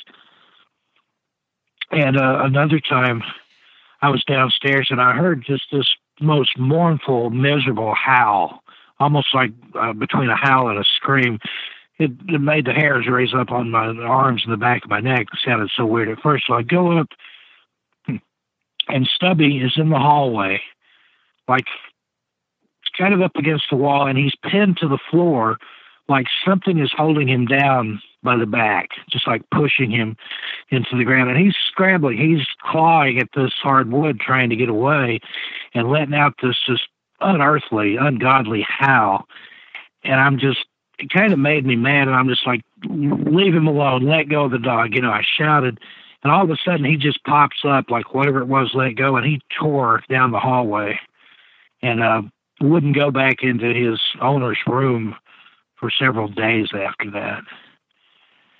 And another time, this was on like a Friday night. My roommate was out of town. She'd gone to San Francisco for the weekend. The bathroom upstairs had a big garden tub, and I decided to go in there and take a nice long soak. And I had just gotten in the tub, and I hear what sounded like somebody dragging a full metal garbage can up and down the hallway several times. I mean, just outside the bathroom where I was. So I get out, get the soap and water off of me, put on a robe, go out there, absolutely nothing. I get back in the tub, same thing again. And I dry off, go out, look, nothing. Third time, I didn't bother to go look. It carried on for, I don't know, maybe 15 or 20 minutes, and then it just stopped. But there was nothing out there. Another time in the room that I slept in downstairs, which was the one that had the weird window in the wall between it and the other room, where there was like recesses set in the wall, like where you would have maybe candelabras or something. I had my clothes hanging up on a rod. There was some built-in shelving there. And you just had these like two little U-shaped things that held a wooden rod. I had my clothes hanging on that, and all of a sudden it would fall for no reason. Like you would have to lift the wooden rod up out of these U-shaped holders to get it to fall. Well, it would fall. I would come in and all my clothes would be on the floor, and the rod too. Well, one night I hear this noise. I look, all my clothes are on the floor. So I took the wooden rod, put it into place, and put screws in either end through the shelving so that it can't be removed, and hung my clothes back on it. And I'm like, okay, there, now what you going to do? Turn the lights out. 5 minutes go by, I hear this crash. I get up, I flip the lights on. The bar's still in place because I'd screwed it in there, but every one of my clothes, I had like pants and jackets and things, still on the hangers, in the floor, laid out neatly in a line, like they had just been picked up off the rod and laid down on the floor. And I'm like, okay, fine, you win. I'll leave them on the floor for tonight. And I left them there, and I think the next time I put them up, they never fell off after that. And then some other things that used to happen there, I would have photo shoots downstairs. I had a large open part that opened to the outside that had French doors and floor-to-ceiling windows and stuff down there. So there was a lot of good natural light. And I would shoot down there either in the mornings or the evenings. You have in photography what's called the magic hour, which is around 7 a.m. around 7 p.m. when you get the low light angle, kind of a golden coloring to it just because of the sun's angle. Sure. And I was having a model shoot one night or one evening, and I had about half a dozen models or so over. And while I would shoot downstairs, the others would be upstairs watching TV, and it was a catered event and stuff. It was a portfolio event, so I had things done up really nice. Well, one girl comes up to me and she's like, I don't know if I can stay here. She's like, one of the girls upstairs is talking trash about everybody. So that girl came down. I'm like, what's going on? And like, Brooke says you were talking trash about everybody. And she's like, no. She said, I heard somebody talking, but I thought it was Brooke. Well, it turns out in the living room upstairs, especially near one of the walls there, and I eventually heard it, but you could hear like a voice talking just out of earshot. And it would say things to these girls like, you're not very pretty for a model, or, you shouldn't be doing this, or, they would tell them they're ugly and things like that. Sounds like it was just starting to start shit. Other. Yeah. Yeah. It would just like to stir things up. And it was almost like it was kind of malevolent, but just in a mischievous sort of way. And, so got all that straightened out, and we had a seance in the house one time in the hidden room behind the bookcase there. And we didn't really contact anything, but the candles would blow out, and we would hear things walking around. So it was definitely scary. But the weirdest thing that happened one time, I had a girl in from Detroit who was doing shooting some shots for a portfolio. And I had up her against a brick wall with this outfit on. In one frame, she's standing there. The next frame, she's got 3 scratches down the back of her leg, like bloody scratches. Ooh. I mean, literally from one frame to the next, they just appeared. So less than a second there.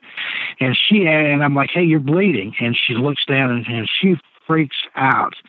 And she's like, don't you know what this means? And I'm like, no, I don't. And she told me that it was demonic, that the 3 was the mocking of the Trinity, and there was some kind of demon in the basement there. And she grabs her stuff and just leaves, and I never saw her again. But somewhere I still have that picture. You see one frame, back of her leg, nothing. Very next frame, and I had it on continuous, just picture after picture after picture. One frame, nothing. Next frame, 3 very distinct scratches on the back of her leg. And there was nothing. I mean, she hadn't turned, she hadn't moved. There was nothing that could have scratched her. But she insisted it was demonic and left and never came back. Huh. Wow. It really sounds like it had more of like a prankster kind of thing going on. It liked to mess with you. It would throw your clothes on the floor or make a lot of noise or torture the dog. But she was the only person I know of that it physically harmed. But I think I'd mentioned something about the ghost, and she had kind of popped off about it, so it had a reason to go after her with a little more vengeance. And the casino was fairly weird too that you worked at. Yeah, and I found out later on that a lot of people that I worked with that had similar experiences, and we never shared it with one another. It's Bally's Casino, and where it's at now is on the site of the MGM casino that burned in, oh gosh, I forgot the year. I want to say like 83. And where Bally's at now is just kind of retrofitted into what was left of the MGM after the fire. And then the new MGM, which is down toward the south end of the strip there, is all new. But there were, I think, 80-something people that lost their lives in that fire.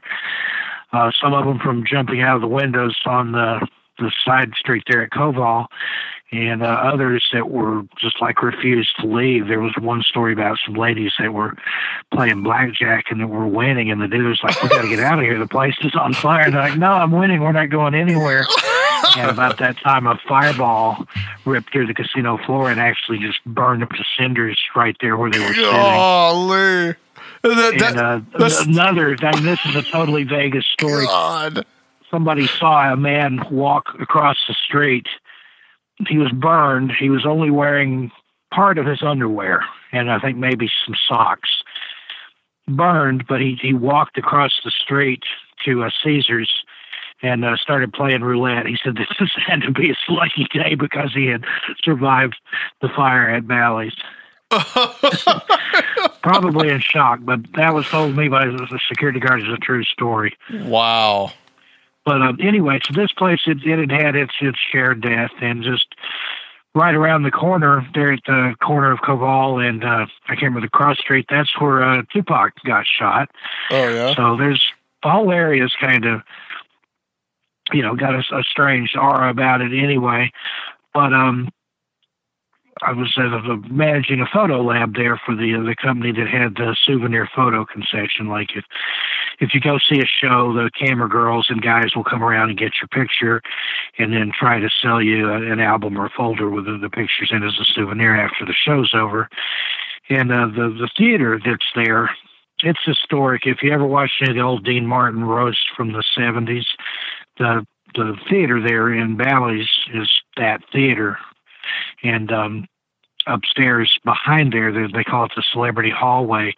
In the bathrooms, they have tables that have all these celebrity signatures and things on them. And there's been reports of celebrity ghosts and things up there too, but never experienced anything like that. But in the photo lab where we worked, it was like this maze of rooms. It had originally been set up to do regular film photos, so chemical tanks and things like that had been taken out in all these rooms that were no longer used when everything switched over to digital a few years ago.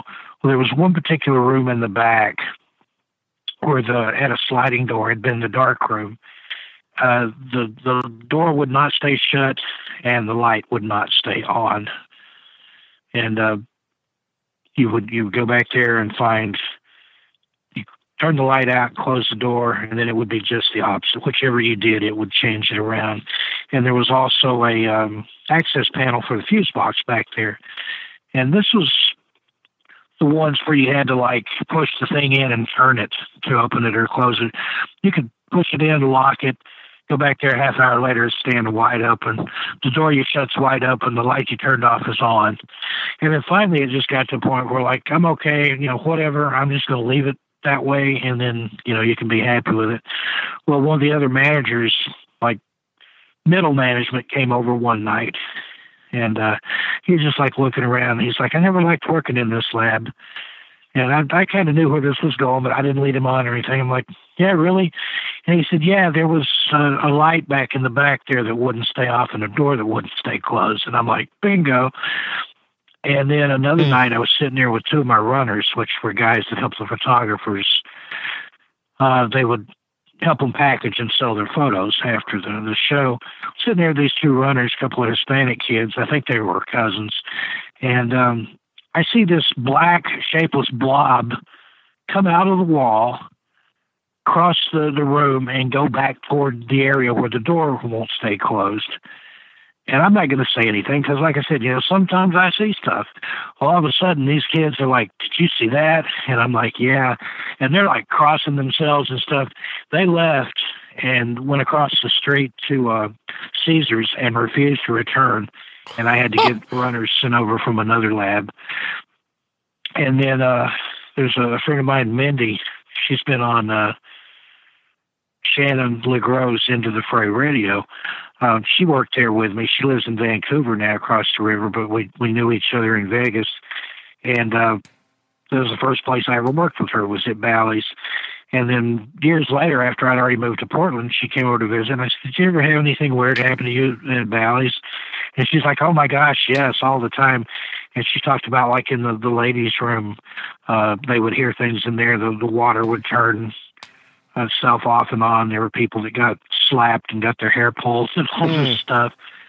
And then in the men's room, that would happen as far as the toilets would flush when nobody was in there. And you could also, I think you had to sit in the last toilet, but you could hear what sounded like somebody snoring. Huh. Like somewhere, in the bathroom, but there would be nobody in there, but you could hear somebody in a very deep sleep snoring. And I heard that, and several other people I knew heard that. So there's some residual energy there. I think it's from the people that died in the fire, and that lost their life, or who knows, it may have been there to begin with. How many people died in that fire? I want to say 80 something. I don't have to look it up. That's a lot. Just the story about the two old ladies playing blackjack and burning to death at the table. That just. That's typical Vegas. I mean, there's people, if there were a streak, they're not moving. That really gives you hope for the human race, let me tell you. Well, survival of the fittest. That's a Darwin Award right there. What were you going to say, Luke? That'd be a nice painting. Two ladies gambling while you see the fireball coming toward them that they're not noticing. You should draw that right now, Luke. Yeah. Just as the arrow hits the flashover point, but it did. It incinerated them right where they sat. God, just like charred skeletons left at the blackjack table. Yeah. It's morbid, man. Let's talk about telepathic phone calls. And it's one of those things that's, you deal with this sort of thing and this darkness, the blackness, the evil stuff. You've got to have a sense of humor about it. Yeah, you sometimes, do. I mean, there's nothing funny about two old ladies burning to death. Yet it's hilarious. It's just like, okay. But it was, I think that it being by their own hand, there's a German term called Schadenfreude, which literally translates to sorry friend, and it's an amusement or delight in the misery of others. And I like to think of it sometimes as karma. When you see something happen to somebody that deserves it, that's Schadenfreude. That's like, right. Okay, you got yours, haha. Yep, exactly. Let's talk about the telepathic phone calls. Okay, that one was. I was probably in my early 20s. I was at my mom and dad's house. I think my dad was still working at the time. It was before he had retired. And I was asleep on the couch, I believe, and my mom was doing something in the kitchen.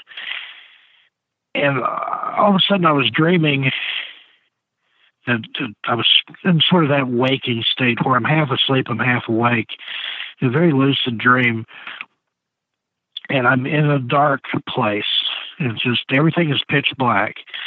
But I can hear people talking. It's a very low, very polite murmuring. And then I realize I'm in a funeral home. And then the first thought is, I'm dead. I'm the one in the coffin. But then I realize, no, I'm not dead. I'm observing this, or I'm listening to this, and still hear the murmuring. Well, then the phone rings.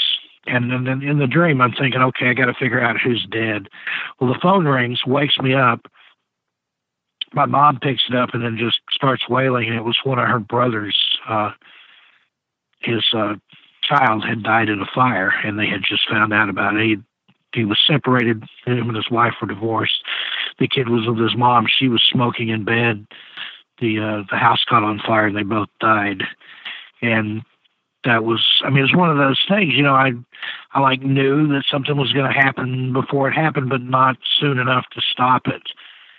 And I've had that happen several times, you know, where I'd have a dream about something that maybe happened a week or two later, but I didn't know who or where. I had a dream once I saw a pile of concrete pipe on a construction site break loose and crush a guy to death. I mean, just absolutely pulped him. It was very, very vivid dream.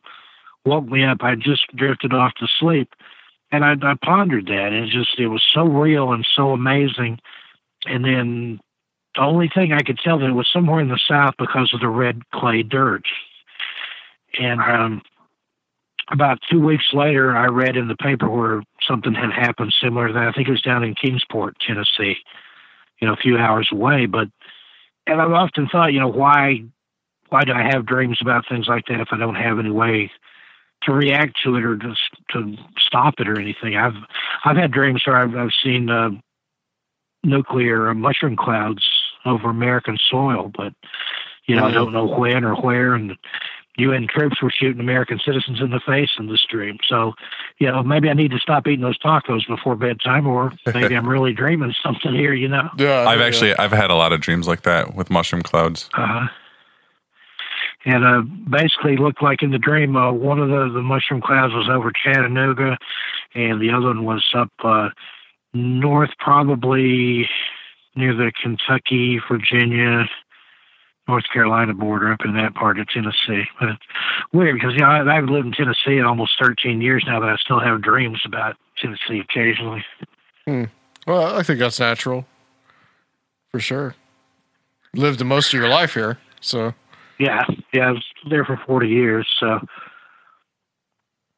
Well, let's talk about a story that is not in the book. And this is the one you're going for. Yep. Here. This is your own black-eyed kids encounter.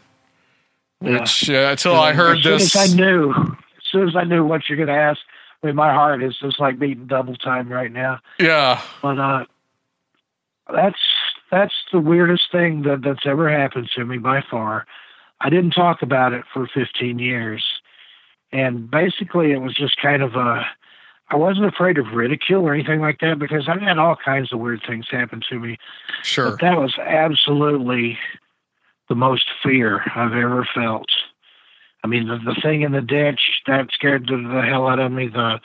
There's another chapter in the book called The Beast of Swanson Lane. That really shook me up.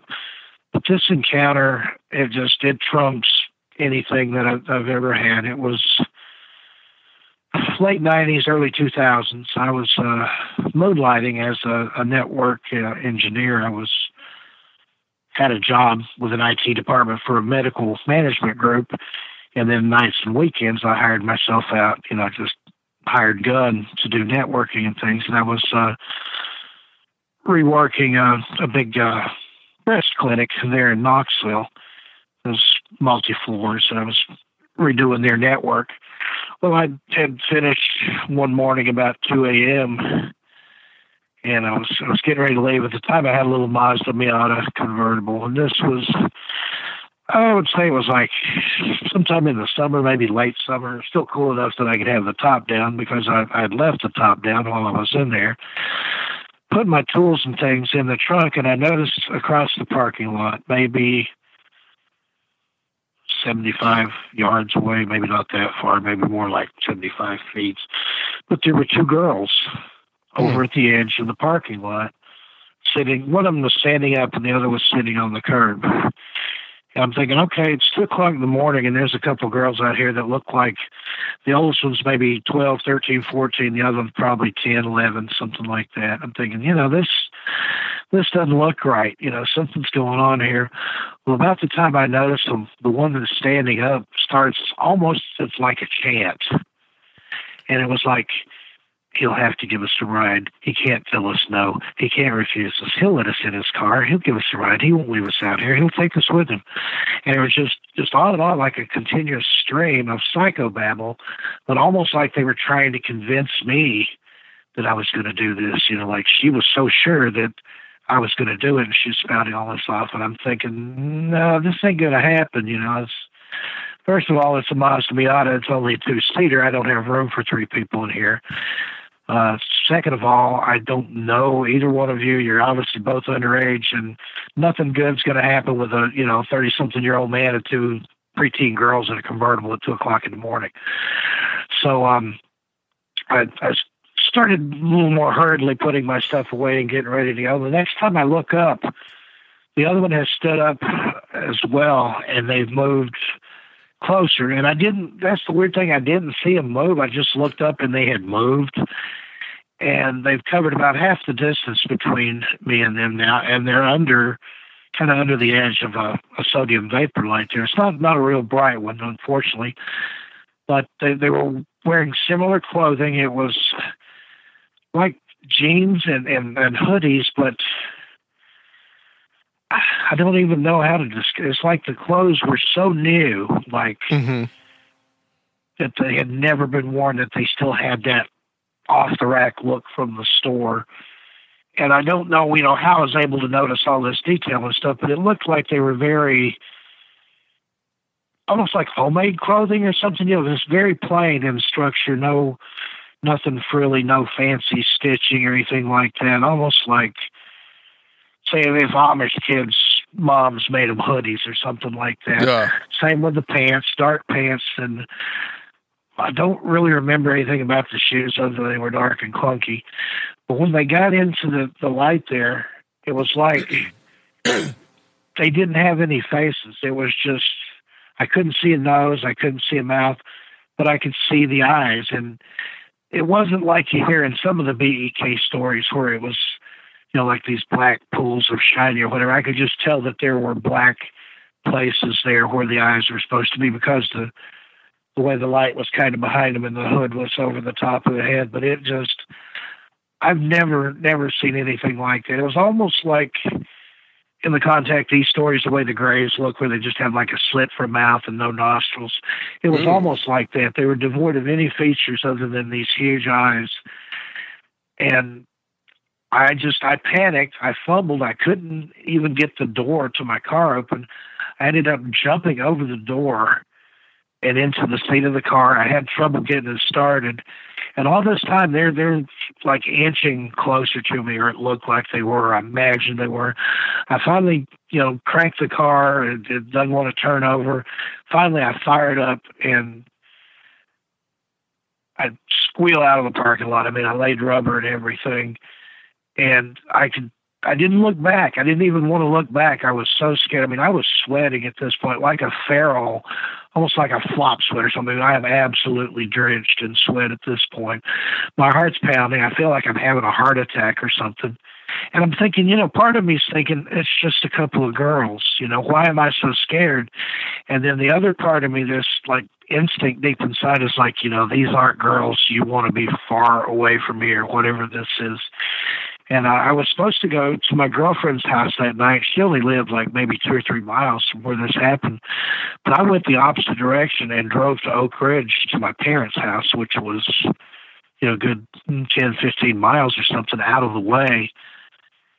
But the whole way there, I was tearing down Pillsbury Parkway. And I was afraid to look back over my shoulder or even look in the rearview mirror. I did. I would look back occasionally, but I expected to see these girls like hanging on the back of my car, or I would keep looking over at the seat.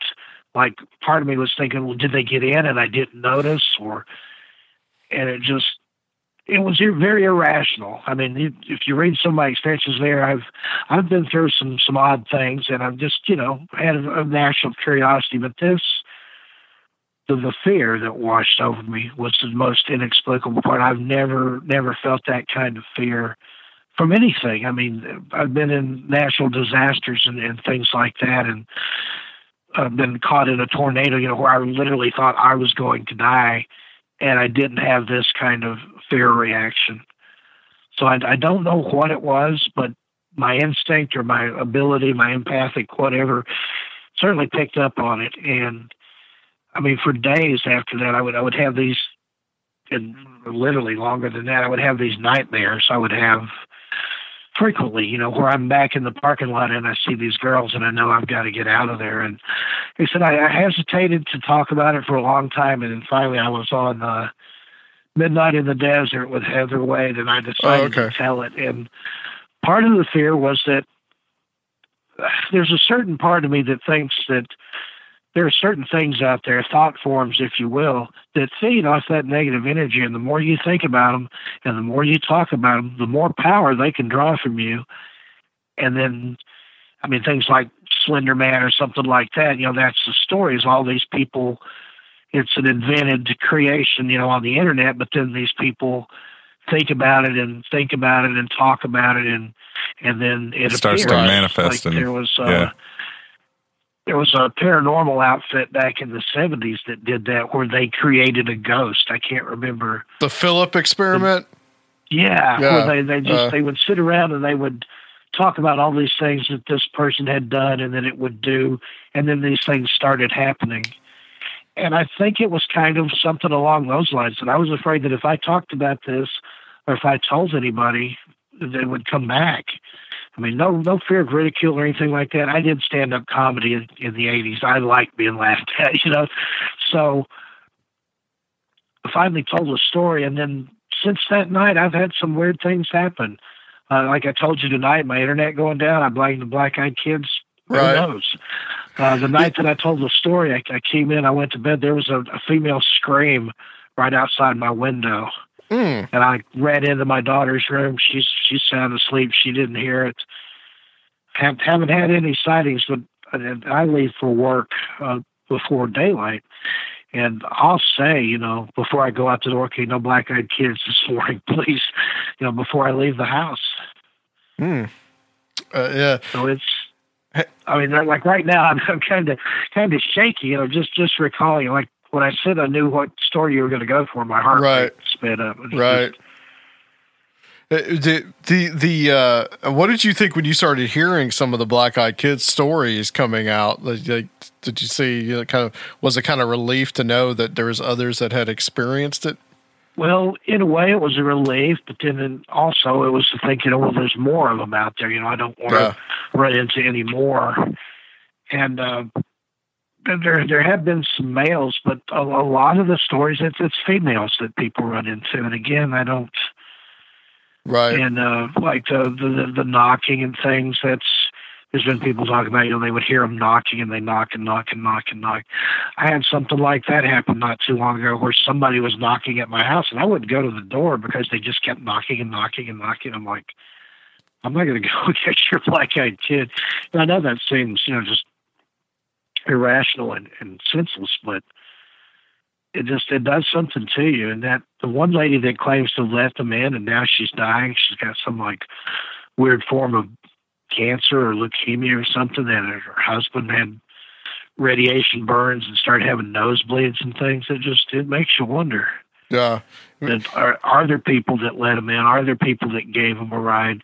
And that was something else I found out there. It seems like they've gotten bolder. Like once I looked into it and heard some of the other stories, a lot of the first ones were vehicle related. And I think the very first one in the modern area anyway, they were knocking at the guys at the window of his van, wanting to be let into his van.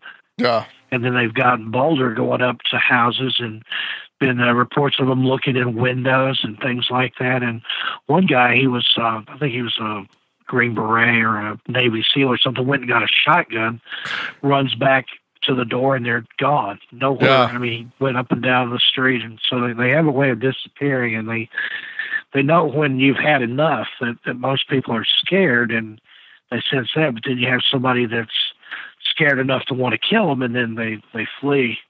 Yeah, I think there's very similar to aspects of this that from what we were talking about earlier, the phantom clown phenomenon. I mean, it's very similar in some ways. It's like it's there and then it's gone, and you don't know where they come from, and we've talked about it before. Like that black eye motif is something big in horror and in science fiction, and you see it on TV all the time, and then all of a sudden, this starts to this phenomenon starts to reflect back our popular culture, our archetypes, our fears. Mm-hmm. Yeah, it makes you wonder: is it some kind of interdimensional traveler? Is it demonic? Is it the Nephilim? Is it what is these? This and the clowns, or any of these inexplicable things. But yeah, if you look at a lot of the the Flatwoods Monster and some of those things has the big black eyes. Mothman had big red eyes, but there's something to do with the eyes there, and which both of those were later explained away, coincidentally enough, as owls. So we tie that into it as well. There we go. Yeah, that'd be like somebody told me that an owl was what chased me out of the ditch. So I grew up in the woods. I've seen owls and stuff. I've seen cranes. I've seen these big birds, but you're not going to mistake that for some of the things that people have reported. These eyewitness sightings where they try to discredit them and say, "Oh, an owl scared you," or it was a weather balloon or a swamp gas or whatever. It's just you know what you saw within reason. I mean, there are things that can fool you, like that one story I've got in my first book, The Light in the Coffin, where the guy's walking home and he sees a light in a coffin and he's all shaken up and he thinks he's going to die, and his dad takes him back out and it's a lightning bug caught in a spider web in a hollow log. So yeah, I love that you included that story. Get the best of you, but for something as widespread, especially like the clowns, and even the black-eyed kids, apparently but it makes you wonder why something like the clowns would go viral and you have copycats, but then you don't have people who run around trying to look like black-eyed kids. Maybe it's just easier to get a clown costume. Let's end on kind of like a heartwarming note, and that is the story about the feather, the haunted feather. Yeah, and I've had such a good reaction off that one, and I've actually had other people come forward after I published that and tell me a similar tale. And then the cool thing about that, my first experience with that, other than my own, somebody had told me the story, and then it happened to them, and I didn't want to. Oh yeah, that happened to me too, because it's like you're discrediting everything they've said. But the time that I was a kid, we had the house that I grew up in, the one that we've talked about all night here. And we had what was called the good living room. And that was where the nice furniture was. My parents were antique dealers, so we had some really fancy stuff in there. And that was where company, if company came over, that was where you entertained company. Wasn't to play in there. You had the other living room for that. You could jump on the couch and watch TV and lay on the floor and read comic books. The only thing you could do in the living room was entertain company, or I could go in there and do my homework if I sat on the couch the way I was supposed to sit on it, because the lighting was good in there because of all of the lamps. But anyway, that was where we would decorate for Christmas. We would put a tree up in that room. There was a big picture window there across the front of the house and the front door. So we would always do our Christmas decorations in there. Well, I noticed probably from about the time I was 3 or 4, so as far back as I can remember, celebrating Christmas, that about Christmas time, sometimes before we had the decorations up, sometimes after, I would see a feather, a white gossamer feather, floating around in that room, and it would always be out of reach. It would be up close to the ceiling. And I remember, tempting fate and climbing up on the back of the good couch, which I would have gotten a switch taken to me for if I'd gotten caught, and trying to grab this feather, but it was always just out of reach, and it would just float around, very just dreamlike, and I would always see it around the holidays, starting sometime after Thanksgiving, and then by New Year's Eve, I wouldn't see it again until the next year. This went on for years, as long as we lived in that house. I was never able to catch it or to get close to it. we didn't have any type of, we had, which at that time they had introduced what was called seal heat, which was rods in the ceiling that heated the room, which it didn't do a very good job because all the heat stayed up near the top. So there wasn't any kind of forced air or anything that would have kept a feather aloft. If anything, the seal heat would have forced it down. And so it wasn't, we didn't have vents, furnace, forced air, central heat air, anything like that. But this would float around, and then it would just like disappear. Like I would see it, and then I didn't see it, and then maybe, a couple of days later I would look up and, it'd just go floating by, but always out of reach. Well, this other person that told me the story, because like I said, I never mentioned this to anybody, just one of those, little idiosyncrasies of my childhood, one of the strange things that I'd encountered. Then he told me almost exactly word for word the same story, that he would see this feather around the holidays and it would float around and he would try to catch it, and he got even more elaborate with his. He tried to catch it with a net, tried to throw things up, and it had a pillowcase or something that he tried to catch it with. And but as it turned out, his grandfather, who had passed away, it's either right before he was born or right after he was born, had told the mother, the daughter, that he would come back as a feather from time to time and keep an eye on him. And that's a strange story, but I've had other people tell me since then. I've mentioned Cisco Murdoch. She shared that story with some people, and apparently that's popular in the Native American culture, that for a gossamer feather to follow people around, and it's some sort of ancestral spirit, just like keeping a check on the living.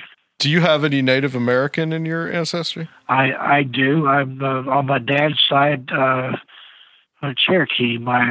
His grandmother was full, which would make his mother half. My dad's a quarter. I'm an eighth Cherokee. But I've always thought if it were a relative, that it would be my mom's dad. He was Italian, but he passed away when I was about 6 months old. But for some reason, when I think about it now, I think about him for some reason. But it could be from the Native American side. Who knows? But I've seen the feather. Haven't seen it since we moved from that house, but I saw it for almost 15 years every year around the holiday. Wow. Well, Steve, we're going to close it out here in a second, but tell everybody where they can get your books, and also, are you working on a new book? What's next for you? Yeah, I'm actually working on several. My books are available on Amazon.com. They're available for Kindle. You don't have to have a Kindle reader. You can read them on a smartphone. You can read them on a laptop, a computer. You get the Kindle Reader program for free for any device. I'm going to have them in print one day, but that's coming. Right now, I've got several books that I'm working on. I've got one more volume of Tales from the Woods, or Strange Things in the Woods that I'm working on. I've got a book about the Smoky Mountains, the myths, legends of the Smoky Mountains. And then I've got a new series coming up that's similar to Strange Things in the Woods, but it's not just in the woods, tentatively titled Tales from the Hills. So that one's going to be the same kind of stories, but not constricted to just the woods, because that was the common theme that I found with the first book that then spurred the next one, and now the third in the series. But the next series that I'm working on, it's out of the woods and just everywhere, in the house, in the air, in the barn.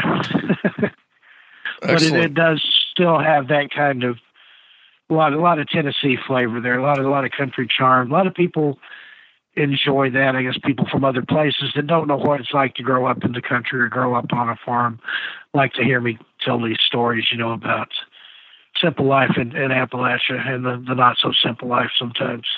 Absolutely. Well, Rob, was there anything that you wanted to ask, or?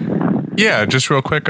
Since you started writing these books, have more people come forward with their stories? Yeah, I get stories all the time from people, and I've also, the coolest thing is I've inspired other people to write as well. I get probably 1 or 2 emails a week from somebody that says, I heard you on such and such podcast or radio show, and I read your books. And, I'm going to write down my family stories because, like you, if I don't tell them, they're going to be gone. My grandma's dead. If I don't tell these stories, nobody's ever going to hear them. So that makes me feel good. And that was the real reason behind all this. I had kind of a realization at my grandmother's funeral, all these weird stories and superstitions and stuff, that it all died right there with her. But then I picked up the mantle, and I'm writing books and telling stories and stuff about it now. So it's a great way for a legacy to be passed on. In the South, you have that oral tradition, but that's kind of gone anymore. So it's got to be written down or it'll be forgotten. Yeah, agreed. Absolutely. Well, thank you, Steve. Stay on the line for us. We're going to close this out, and we will be right back on Conspiranormal.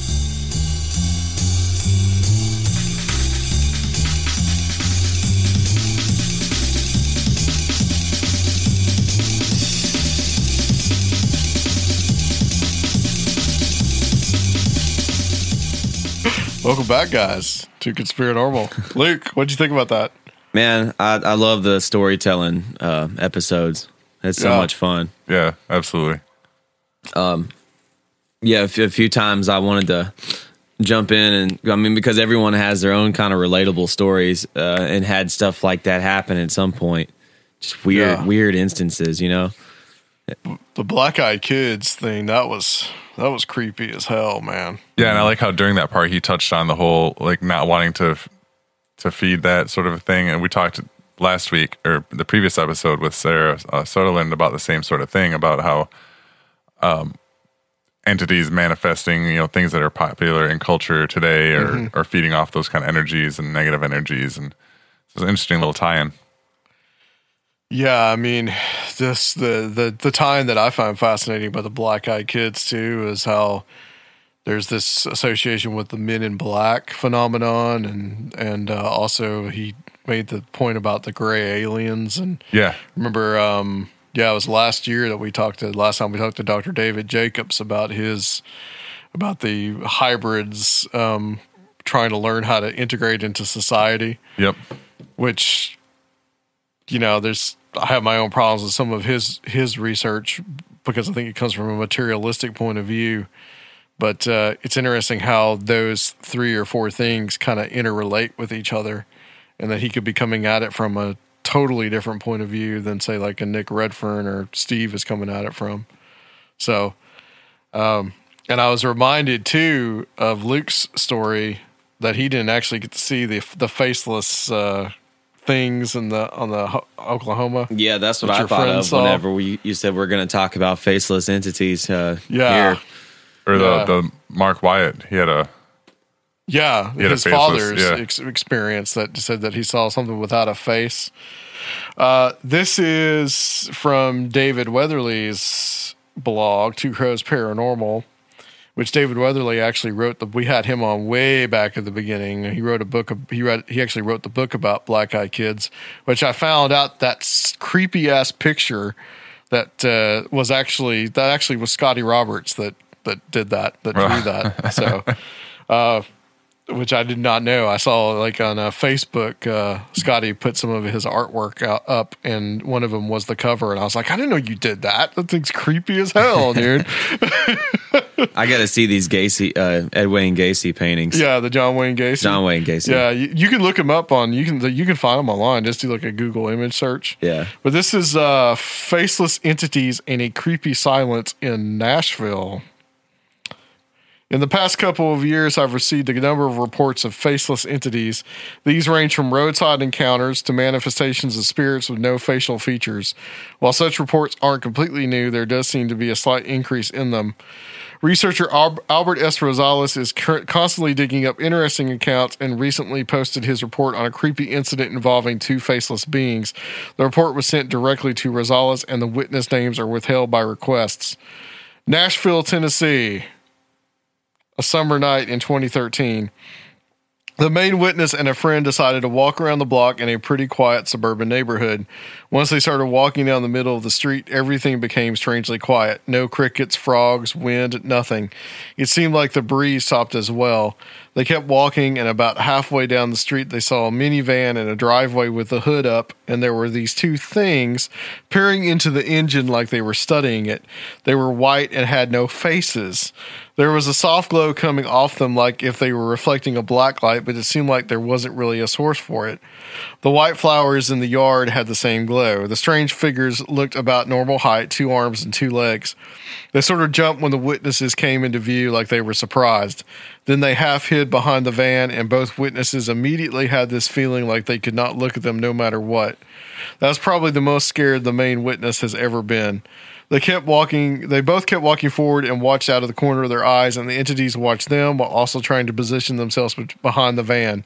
The main witness got the impression that they weren't used to hiding much because they would look at them, then look at the van, then at themselves, then crouch behind the van a little more. The witnesses kept walking, looking ahead until they got to the end of the street. At this point, all the normal sounds returned, and they could feel the breeze again. Everything again felt normal. The main witness wasn't really sure if he was going to say something to his friend, but suddenly, and at the same time, they both stopped and exhaled really hard. He asked his friend if he had seen those white figures, but for most of the walk, they wouldn't talk about it, and his friend just told him to shut up. Strangely, the witnesses had the feeling that they shouldn't talk about what they had seen. 3 years later, the main witnesses finally spoke to his friend about what they had seen. His friend looked pretty freaked out and asked the main witness if he remembered them crossing the street in front of them, which the main witness did not. He told him it was right after he fell or laid down, and all of a sudden the main witness remembered right before he saw them. He looked over, and his friend was laying down on the side of the road, stiff as a board and not responding to anything the witness was saying. He was just blinking really hard.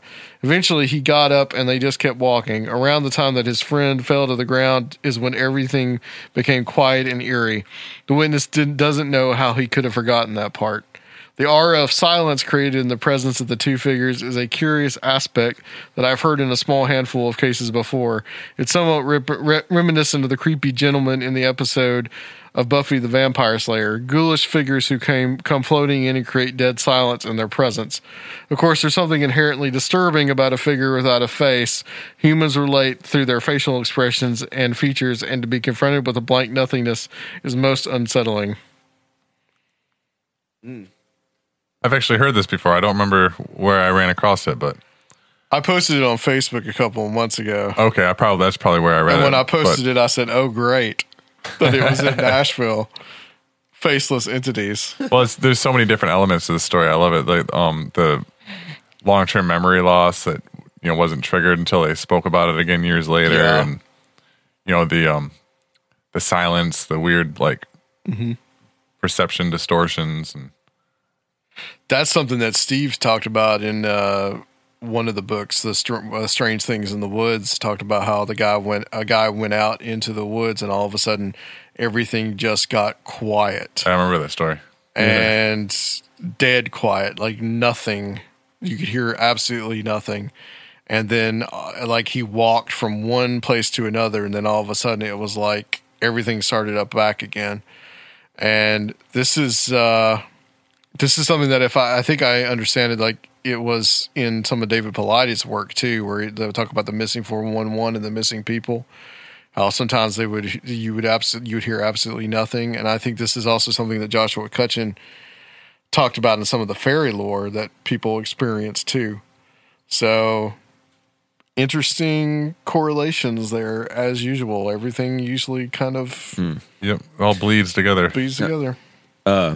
We were talking about that faceless one that I saw I didn't get to see on the work trip that Debo and the other guy working with us saw.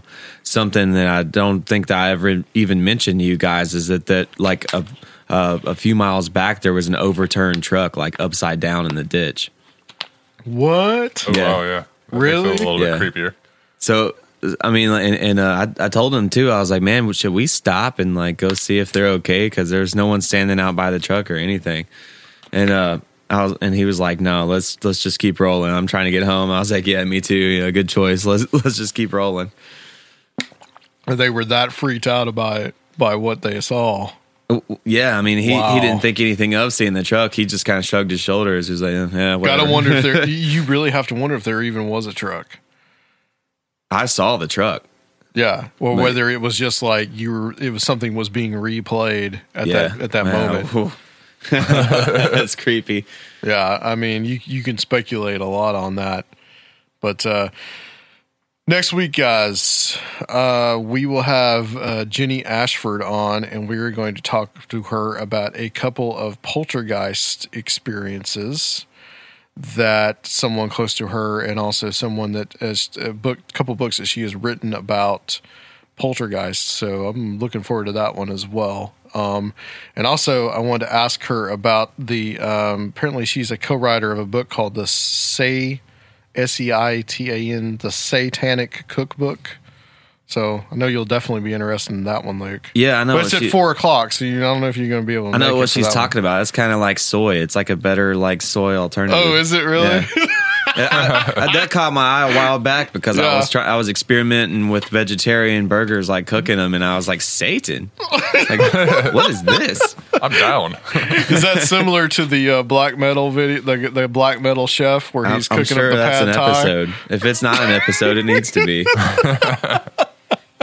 All right, guys. Rob, again, thank you for bearing with us through another double episode. Always. And let's push the Leisure Hour one more time.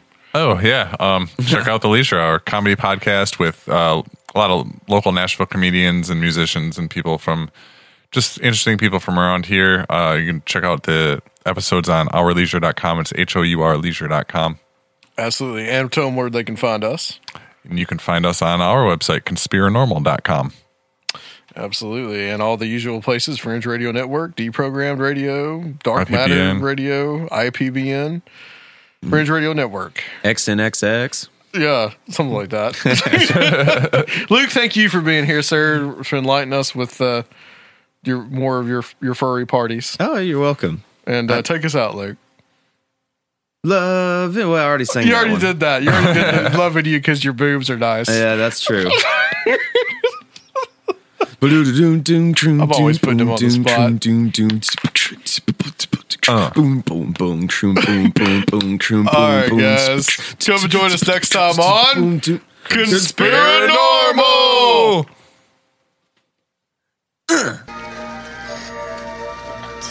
Do you think it's over? Yeah, sure.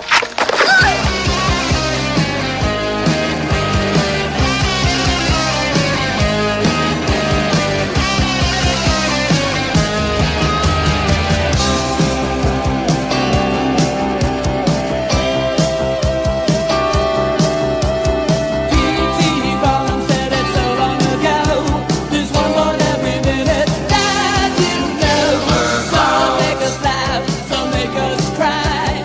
These clouds, honey, gonna